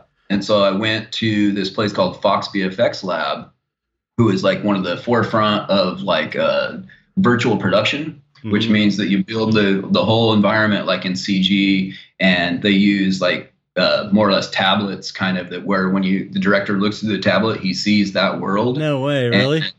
Yeah, you could do like motion capture with like 10, 13 people. And we were working on this film called Mouse Guard, which also we worked on that for 2 years, and that got canceled as well. But so we had like 10 different mice. You look through, you see 10 mice fighting with each other. They even had motion capture on the arrows. They're shooting arrows and their sword motion capture. And they had the state of the art, and it was beautiful. I mean, those guys are amazing. The owner, Glenn Derry, who's just genius dude with all that stuff, and he's like, you know, top of the line. He's worked with all like the top main people out there, you know, all the big directors, and kind of came up through them, and really like that guy. He's cool as hell. But so Mouse Guard got canned, you know, after we did a whole bunch of stuff. And so I took a month off, did damn near nothing for like a month. That's nice. And 2 days ago, I started on this new project where it's a DC action or a DC comic book movie that's going to be a huge movie in the next couple of years. Cool. I'm in the first wave of hires. So I'm working with a production designer doing concept art and things like that in CG. That's fun. And yeah, I'm working for a company called Happy Mushroom, actually. Nice. And Happy Mushroom just got done doing The Mandalorian, the new Star Wars stuff. Wow. So their names in the credits and all that kind of stuff. So that anyway, sounds like start years ago on that. That sounds like fun, man. So what do they have you like? Do they kind of like just throw different things at you, or is your job like super delineated? It's a bunch of different stuff. They originally were trying to hire me as like a pure concept artist for characters and all that. Wow. And they're going to get me into the union and all this kind of stuff. Wow. And that kind of didn't work out. But now I'm the lead for the Happy Mushroom stuff for their art. But luckily I get to work like right with the top guys, and it's going to be like another month and a half before they even hire anybody else. So I'm kind of the tip of this for this kind of stuff. So it's rad working with like Christian Schur, who's like one of the top concept artist things. And it's for me right now, it's like throwing a baby into water. Like I'm trying to learn how to swim, and I got to do it quick or else I'm going to drown. Cause it's, I do my own kind of weird stuff, but like now this, like design this thing here, and like, oh, and well, hi, so I'm trying to figure it out still. I'm trying to like weed my way through and not get too sketched out, but yeah, I don't know. It's going to work, I think. Yeah, I'm sure. That's an interesting thing to talk about too, is that you have such a recognizable style. Like I can't think of anybody else. There's nobody else that's doing CG to where you see their stuff and it's like, oh, that's so and so. Maybe that Android Jones guy, but he doesn't really do 3D. I don't think, right? Does he do? It's kind of the hybrid stuff that he does a little bit.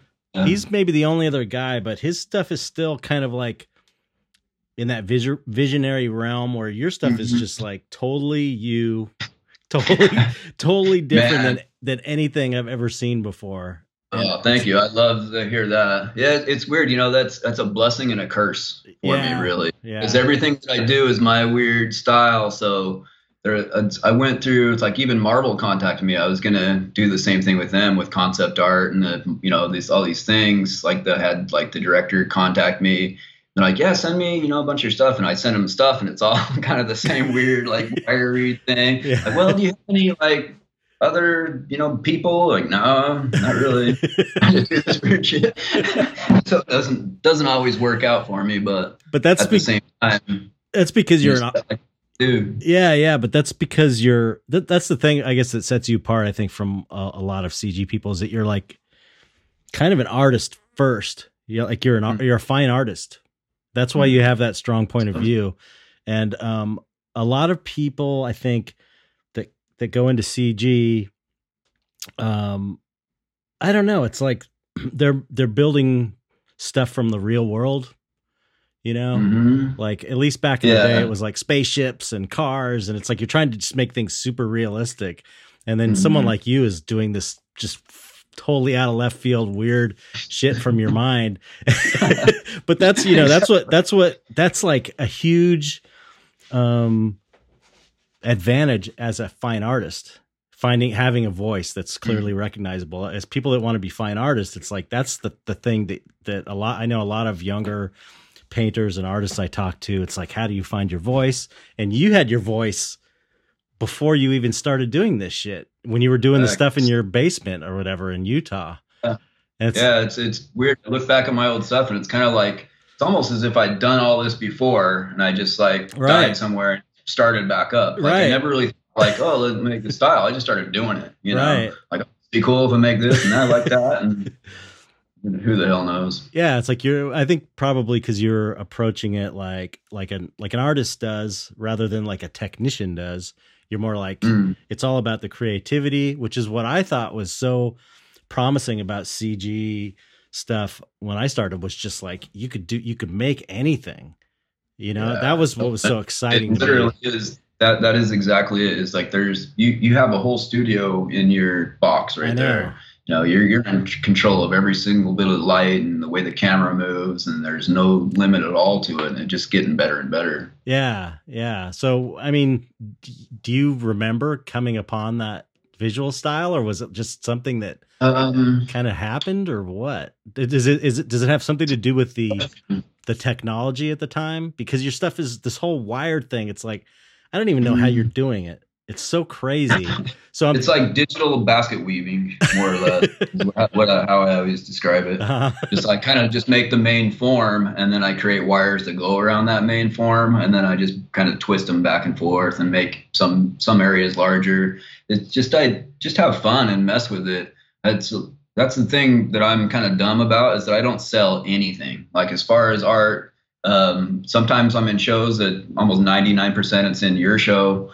Because I usually say no to people when it comes to that kind of stuff. And I don't really, like, I haven't updated my website in like 8 years, some old crap, just because I don't want to deal with that. It's like it's like I'm fine, like, leave me alone. I don't want to answer your question, and I don't want to. I mean, I do, but I mean, it's just they come in big chunks, and I always meet people like, yeah, I emailed you, never emailed me back. I'm like, oh shit, you know. And I hate. I want to email everybody back because it's just not time for that kind of stuff. Like, because when I do email, I try to make sure everything's perfect, and it takes me 30, 40 minutes to email somebody back. Like, especially if they're asking me about some complex thing, and I just really don't have the time, unfortunately. Right. So I'm lay low as an artist, which is weird. Yeah. Yeah. It's like you have to be I don't know, like a trust fund kid to have an art career that way. You know what I mean? Well, yeah. I mean, for me, it's like I make my money through doing visual effects stuff, so it's like I would like to make some posters and stuff, but it just never, I don't like stuff for some reason. I wish, I understand, but I don't know. If you don't need to, I get it. You're just doing it for the art's sake, and you don't need to, because you've got this successful career. So it'd be nice though. I mean, I would love, cool. I mean, to me, you're so, I don't want to say weird, but you're so not you as a person. I'm just saying you're so unique. Your whole, who you are as an artist is so unique that it's like the work, your work is worthy. It's almost like the work is so good that you kind of have in my perspective, not to be critical of you, but in my perspective, your work is so good that it's a shame not to put it out there as fine art for people to see. It's like I feel like as artists, we have sort of a responsibility to put the stuff out there and share with people, but not all artists think that. Some people just do it for their own amusement. But to me, it's like, it's a great thing to put in the world. Like it's good. It's good art. And that's so valuable nowadays, especially nowadays. You know what I mean? Yeah. It's I have like a Facebook account. I'm at a 5,000 person limit, and that's all where I post my stuff. Right. Like here you guys, if it's good enough, maybe you'll post it somewhere else, and it'll spread out or whatever. But at the same time, I fear, like, if something was super popular, I feared how much stuff I'd have to do because of it. It's like last year, I won, like, a pretty major thing that happened last year that I didn't even really kind of push. Is I won the best album cover in the Heavy Music Awards, which is like a full on like music awards, like people with tuxes and they bring them up and all that kind of stuff. It's a full big thing. And I won the best album cover for the whole year. For who? It was for this band Sixth, SIKTH. Oh, okay. And so they emailed me for an interview, and I didn't even email them back. so I was like thinking about it, and I was sitting there looking at an email, and a couple days later I looked at it again, and then like a month later I was like, oh, I probably should have done that one. Probably should have done that. more proof that you're a true artist. These are very artist things to do. Usually I go with the notion of it's better to close your mouth and have people assume that you're an idiot or a jerk or whatever than to open your mouth and prove it. Yeah, right. That's kind of where I'm at. You didn't have an Instagram account? I do have Instagram as well. Okay. Yeah. Okay. But it's not very populated on it. Yeah. God, because I guess, for me, it's like I have to maintain this online presence and become as popular as I can all the time, promote, because this is how I've chosen to make my money. Yeah. Oh yeah. So it's agree. So it's sort of like, you do a good job at it. Like, you're one of the people that I see is like, I should start trying to emulate kind of the stuff that he does. Like, you're smart about keeping your name out there and getting more and more fans. And like I was telling you the other day, I was wearing your shirt and like 2 different people like, yeah, that's Jetsar. I was like, fuck yeah. That's right. Yeah, that's super cool. Super cool. That was amazing when you told me that. It's weird. It's weird for me. But it's really, but it's completely out of necessity. It's like I have to in order to pay the bills, you know? So it's like, I'm not it's just pure smart. Yeah. And I'm not, I wish I was just like independently wealthy or my family had money. That would be amazing. You just like do whatever you want. Exactly. Jeez, that would be the ultimate. But yeah, it's sort of like I was never really interested in the fame. It was like, okay, this is the world we live in now, so you have to do that in order to make the money. Oh, yeah. You know, and just the social media stuff is like a boon for artists. You know, usually you have to, you know, put your stuff out in galleries and hope that the gallery would promote you enough, and you know, you get your name out there that way. But now we have direct access, you know, to everybody, you know, and if your stuff's good, it gets out there and it travels around. So it's a good time to be an artist, I think. Oh, for sure. Best time ever. We talk about that a lot on this podcast. You could, you know, if you're interested, you could make it's just that your stuff is so suited for what's going on right now with social media, like Instagram and this TikTok app that my daughter-in-law got me to download. I was like, I don't want to do it. It's just these stupid teenage girls lip syncing to shitty songs I can't stand. And then I got on there and I'm like, okay, I get it. There's like, once you get past all the dumb teenage girls lip syncing, there's like funny videos of, you know, people falling down, which I always like, stuff like that, people getting hurt and stuff, and weird animals and stuff. It's like, I get it. And it's like, apparently that's the platform now to go viral on for some reason. Really? Yeah. It's like the big one everyone's saying. So everyone's going to it, but your stuff is just like, it's made for that. It's like it's made for the you hit it harder. Movie. Really. You know, your stuff. Movies always get more attention, like little clips. And TikTok is all clips. Instagram, the videos get more attention, and just what you're doing on your personal stuff is so. I can't tell you. It's so mind blowing to me. I see it. I don't. If I sound like a kissing meets his ass too much, I'm really, he's not that kind.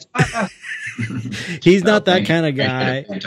And you know, he's not the kind of guy that probably is even comfortable with it, but I can't overstate how amazing your stuff is. And when I see it, it's like that makes me want to keep making stuff. Yeah, it's like it makes me want to get back into digital when I see your stuff. I'm like, man. You gotta mess with it a little bit. I think there's some cool stuff happening. It's mostly a time issue for me. It's just you know what I mean, which is why I don't. Even setting it up originally is hard. Yeah, and it's why I don't play games. You know, me neither. Because there's no time. I know I get sucked into it. Yeah, exactly. If I get a video game, I would rather be making video games than playing them at any point. Exactly. They're very good these days too. It's like your time will be gone. Yeah. Everybody, my kid, everybody I know who plays games goes on for like 4 hours. It's like, I don't have 4 hours. I know, to not man. do I wish I did. Get blast. But I don't know. I just, it's just, you know, you have the thing that's so. Like 99% of artists want what you have, this thing you have, which is this amazing vision. And so they're wanting to do this thing and make a living doing it. And they don't have the thing that you have. And then you're just like, fuck it. I don't want to answer this email. I don't want to do this interview. It's too much work. Exactly. Oh man, that's just going to generate a lot of other problems for me. But if nothing else, though, it's, you know, you got the respect of people for sure. You know, from that's the best. That's actually what I as an artist would want more than anything. It's like other artists like you saying that's worth more to me than most anything else. Well, you got that. Then you're a rich man already. Then. Cool. In that way. But I don't know. I bet you eventually how you're like a young dude, right? I'm 37. Oh, you're not as young as I thought. Yeah, everybody thinks I'm super young. I mean, I act like it. I ride that one wheel around and get in verbal arguments with people all day long. You look young. You look young. I feel young. I seriously feel like I'm about 23, 24. I don't know. Yeah. I had kids. I think that's probably part of it. Mm-mm. And I live today the same way I did when I was 23. Right. You know, that's like, Yeah. I just turned 52, so that's wild. You don't look that either. I know, and people say I don't. But yeah, when we were kids, the number 50, it's like you're in a retirement home, right? And you're out of pain, you know. But now it's like, shit, I'm gonna turn 50, and I still feel, yeah, it's crazy. I can run up and down steps. Like the other day, there at work, there's like these 3 flights of stairs, and I run up and down them. Wow. And I ran past these ladies the other day, and they looked at each other. I heard them say, "That just was not natural." I'm like, yeah, that's right. Yeah, well, I couldn't do the three flights of stairs. No way. No, I'm not in that good a shape. But I look young, so at least I have that. Oh yeah. But anyway, I guess my point was, you know, there's still time for you to do some epic Meets Meyer thing that is all new, I think so. You know, that would be, especially now you could do something for free. You could just put it online, some kind of VR environment, like you were doing those little where you had the meditating or whatever, that statue you did where you scanned me and you're like throwing me over walls. And I made the chair out of little tiny jets. All the little pieces of the chair are you. Yes, that's actually one of my favorite sculptures. I think it's amazing. It's so cool. About that. Yeah, for people who don't know, Meat scanned me for a sculpture he did for the Conjoined show. Scanned me and output me in a kind of like, I don't know, praising kind of a kind of like look kind of some kind of magical spiritual position, but which was a crazy experience. But I keep seeing it pop up in his little weird little experiments he's doing on Facebook. Oh, yeah. It's hilarious. The last thing you want to do is have a Visa JaView as a 3D model, because I'll just keep on using it, all sorts of weird stuff. No, I'm I try honored. to be respectful, but it's like I have a VR world that I'm building, and there's a section where you're in there, you know, in that thing, you're about 30 feet high up, so cool. And particles are coming down around you, light rays, and it's cool. You can stand next to stuff now in VR. Yeah, so is that kind of what you're putting your artistic personal endeavors towards is VR? Yeah, so you are kind of doing it. You're just not really sharing it, or you're not putting it out there yet. Exactly. I get kind of my problem is that I like to figure stuff out more than I like to finish stuff. I like getting the idea out there. So, you know, most of my stuff that I show like online is something that I did like in a night, you know, more or less a night or two. So it's the idea, crank it out, plant the seed, you know, and bring it out into the world. And then see what kind of germinates through there. I just plant lots of seeds and see what's working and what's not. And so that VR stuff that I was working on, that world, it's you know, shuttered right now because I remember I'm doing all this other stuff. But right now the big thing is this augmented reality. And that stuff that I used to do that you brought up in the beginning, like that metal guy, I used to, you know, film it and track it and composite it. You know, it took quite a while. Now it's real time. Like you could look at your phone and place that guy in an environment, see it real time.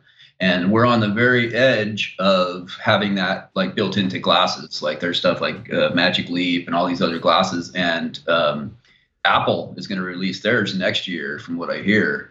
So our world is kind of going to change in a way. And if you're a 3D artist, you know, you'll be able to finally give birth into the real world, all these things. Right. We're going to have kind of a polygon and informational layout in the real world like we have now. All that's going to be, you know, wherever you look, like information might pop up above you, or, you know, you can see an artist that his section of a wall, you can't see it until you put your glasses on, but there it is. Walk around and look at it. I've seen a lot of the latest technology for that stuff. Luckily, I'm kind of connected to some people that I get to see some stuff that's coming out. Right. There's some neat stuff happening very soon, like the next 4 or 5 years. Really? And then even beyond that, it's like that all this stuff is going to start happening faster and faster. And like technology, it's going to go like pretty crazy pretty soon, like with the AI, especially like the AI. going pretty hardcore, where once that AI is good enough, he's going to start being able to figure stuff out at such a fast rate, and it's going to be exponential. So I think these next 20 years are going to be some of the craziest years that, it's going to be so up in the air, and, just trying to figure out where stuff is going to be wild. It's going to be really wild. But it's, I kind of feel like this whole world's a simulation to begin with. Right. Everything that's happened to me, it's like I've never really asked for that much, but it's just comes to me. So I'm assuming this is some kind of video game as it is. Like, like, and if this happened to you kind of thing. Right. So, yeah, it'll probably all end up back there as the same thing, where it's just like, we're trying to augment ourselves so that we can keep up with technology itself. But yeah, the next few years are going to be pretty crazy. Like, it's basically every 18 months, the power of computers doubles. Mm-hmm. So if you think doubling of a doubling of a doubling, we're talking 10 years from now, it's going to be, computer power is going to be so quick and so small and so light that it's going to be ubiquitous. Everywhere is going to be computer. Everything's going to have it can be connected to the internet and an overlay of graphics and all sorts of stuff. So you think could be really good, could be really crappy. Yeah, it's like that whole singularity thing, the singularity where it's like everything. What's that? Roy Kurzweil, the guy that made up the whole singularity thing. Yeah, where it's like everything eventually will be happening all at once somehow. Oh, quick. Yeah, just because we can't. Then we have to start putting in computers in our own brain in order to not be swallowed up by the whole system. It's crazy. It's crazy, man. And shit, yeah. You just got to flow with it, I guess. I don't know how to deal with it. I think that's the only way. I think the only way to exist in the future is going to be this kind of Zen, kind of go with the flow sort of thing. Because you can't fight against that at all. How could you fight against it? You could try and go. Oh, yeah. You go try and move away out in the middle of nowhere. It's like, okay, maybe you can get away with that, but. You'll have all sorts of drones flying over your head and scanning you, and the government agencies coming out there and telling you it's illegal to live like that. Come back to the city, and it's like you kind of just gotta go with it. You gotta just, and it's also it's like it's just it's becoming more chaos, which is not good or evil. It's just chaos. It's just you can't predict it. You don't know what the repercussions of this stuff is going to be. It's just, you either fight it, which you can't, which you'll lose for sure if you try and fight it, or you can just go with it.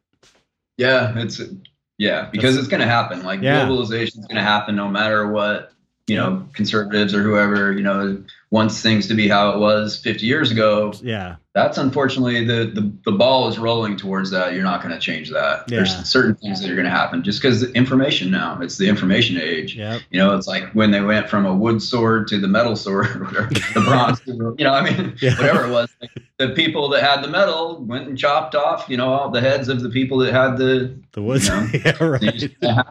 I don't know. Keep trying to have my head not cut off is all. Right. Yeah. So you just kind of, I don't know. Do you have a feeling about the future, or you just kind of? I feel like it's going to be positive. The only thing is, I think that because of our discrepancy between the rich and the poor is widening ever so much. Yeah. That I think that it's going to be very much where there's going to be one side.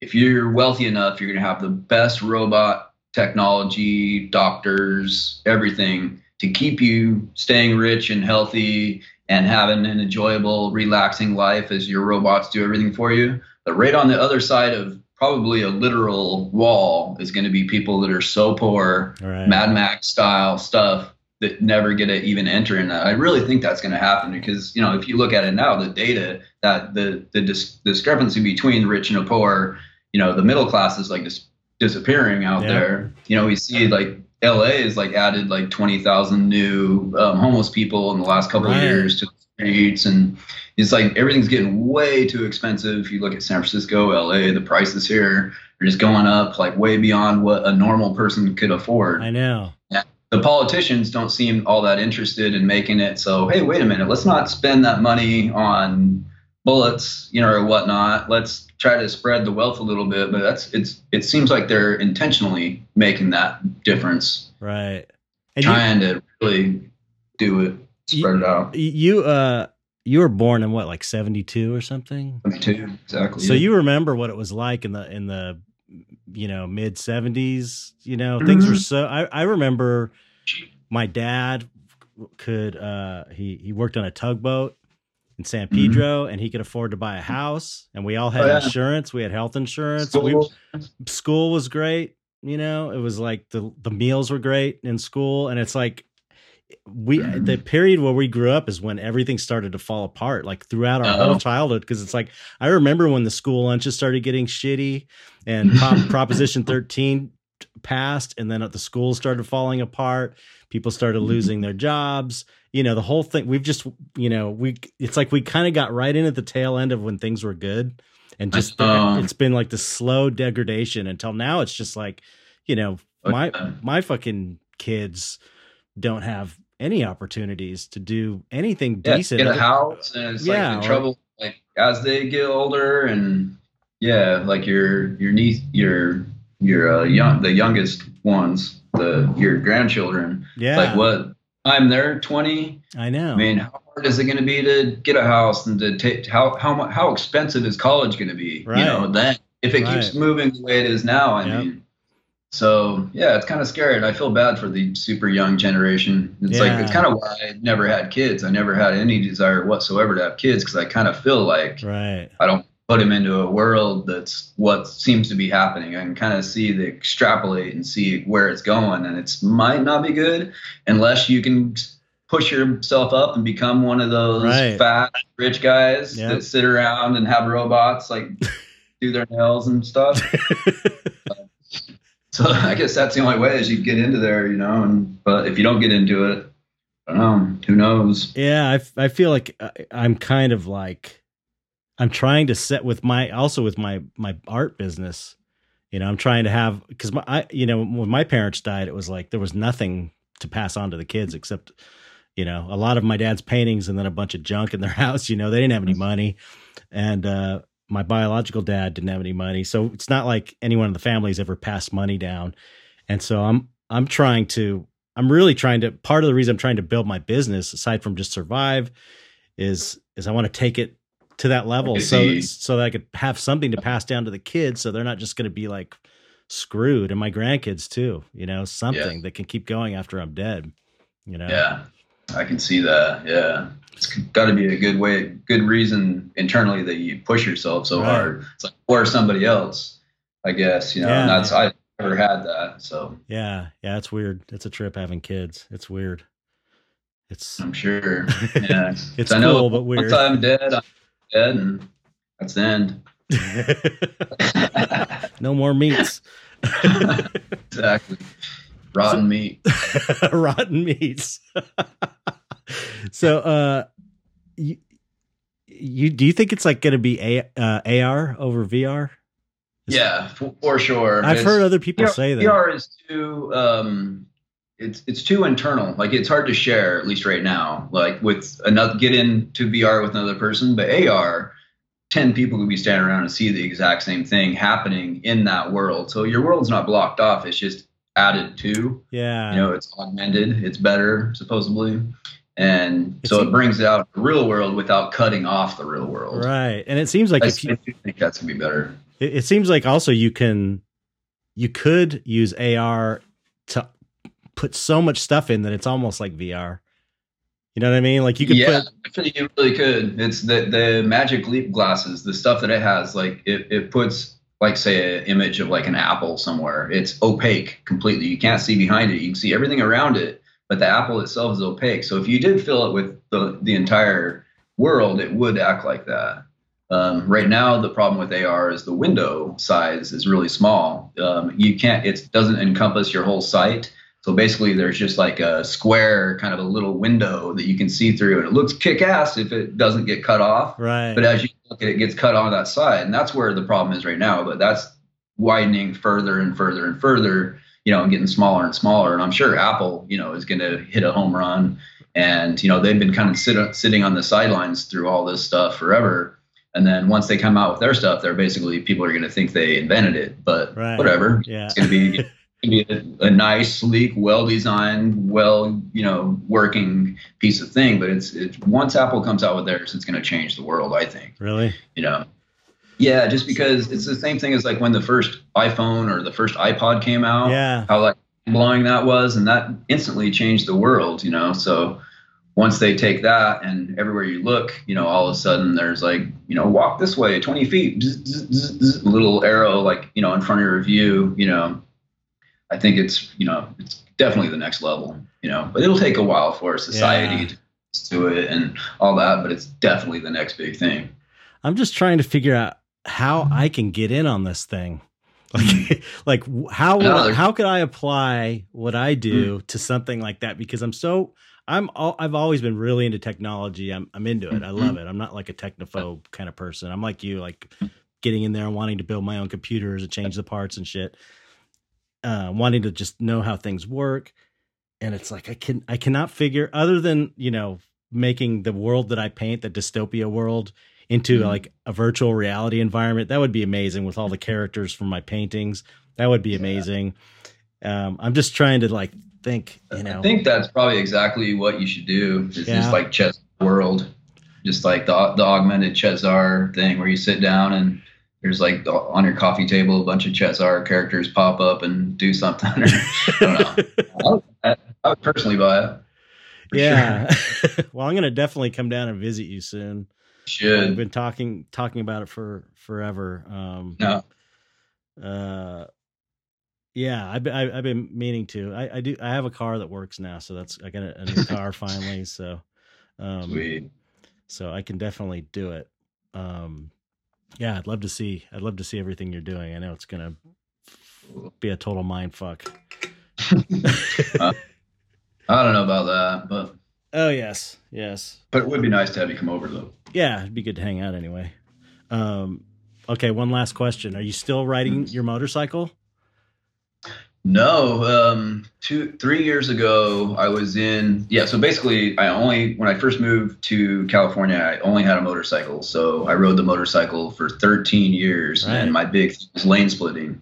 And I did it basically as a sport for a while there. I was like getting lane splitting races almost every single day. Like anytime someone tried to pass me, it was like, nah, boom. And we'd like go in between cars, like, you're one of those crazy bastards you see on the freeway. Yes, exactly. I was stupid, and I started out slow, but I got really freaking good at it.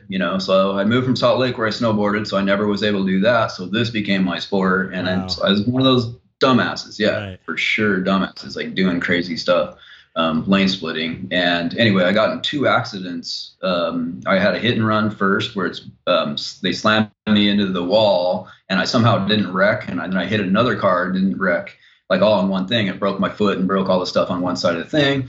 And then 2 months later, I had a really bad accident where I was lane splitting and someone pulled out in front of me. I hit the back of the car, blew all the windows out, flipped over the car, landed on my back. Holy shit! I didn't know it was that bad. Yeah, it was gnarly. And so I landed on my back, but I had a really big backpack. And so I was like, oh, nice. And I was like, I didn't get hurt. And then all of a sudden a car ran over my foot. Oh my God. A truck over my leg. And it must have hurt. Like orange. And it's like, oh, no. And so, yeah, it was crazy. And so I went overnight hospital and, in LA, like the guy next to me was handcuffed to the hospital bed, and he said he was from the prison. He just got stabbed with scissors 10 times. Oh my God. Which was another little mini excitement. But yeah, so anyway, since then I got a rental car, or I leased a car for 3 years. That lease ended. I got the car back. So now I got nothing except for my like one wheel and all that kind of stuff. How are you getting to work? Uber? So far I'm Ubering, but it's like $45 a day, but back and forth to Burbank. So it's like $1,000 a month. So now it's like, okay, I have to get something again. Probably another motorcycle. Are you going to get it? You're just not going to do any lane? You're not going to do any lane? No, I'm going to get something like a fancy, like a freeway scooter or something that I can't go too wild on. It's just, you can lane split when the time is right, but not as a exciting thing. Just because traffic's so bad that it's a nightmare. I don't know. If you have a motorcycle, it's like the key to the city. You can get anywhere. I bet. It's pretty amazing, but it comes with its own inherent risks, of course. But yeah, your motorcycle was awesome too, man. So cool looking. I had a bunch of cool motorcycles. I love the hell out of motorcycling. So fun. Yeah, I used to ride when I was a kid. I used to go dirt. I was way into motocross riding, go out in the desert, and I was so into, like, I wanted to be a professional motorcycle racer. I was totally into it when I was a kid. Yeah. Yeah, just a few things different. You could be doing that right now. Yeah, right. I was pretty good. That's pretty good. I bet. Well, yeah, and that's pretty amazing that you survived 2 motorcycle crashes. That's gotta have you. Yep. The one crash broke my left leg or my left foot, and the next crash like fucked up my right leg. So. Oh my God. It's all good. I feel 100% better now. I mean, I walk like normal, everything. So that's amazing. Pretty sketchy, father. Well, that's good, because it would have been a shame to lose. Yeah, Meets Meyer. There needs to be a Meets Meyer in the world. Thank you.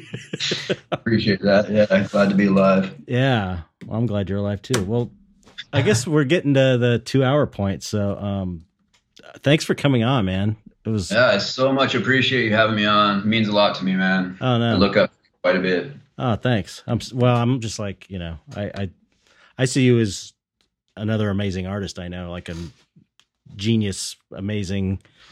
And it might seem like I'm going overboard on you, but it's like, I was a fan of yours before I knew you, back in the early days of all this stuff with your videos. So it was like, you were the guy. Great. I would show people. I'd be like, look at this. Can you believe this? And those weird little videos with the guys, like the tower. So cool.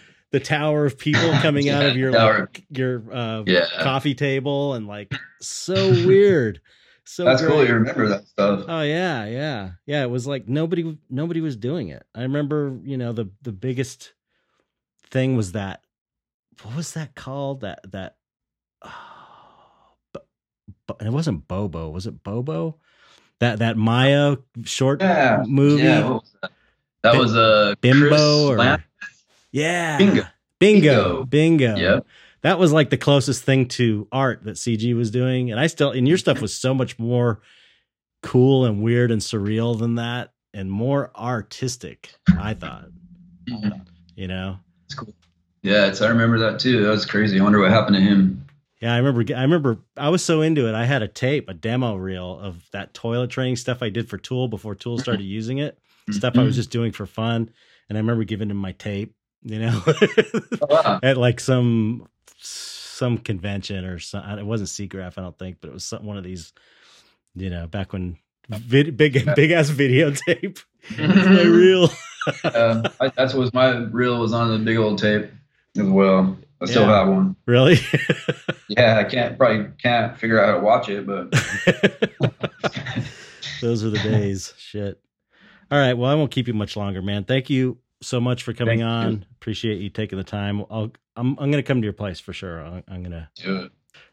All right. Anyway, thanks for coming on. Don't hang up after we say goodbye. Don't hang up. I forgot to tell you that before the show. So let me say my little thing here. Thank you everybody for listening. And if you want to support the podcast, as always, you get it a day early if you join the Patreon, which is patreon.com/darkartsociety.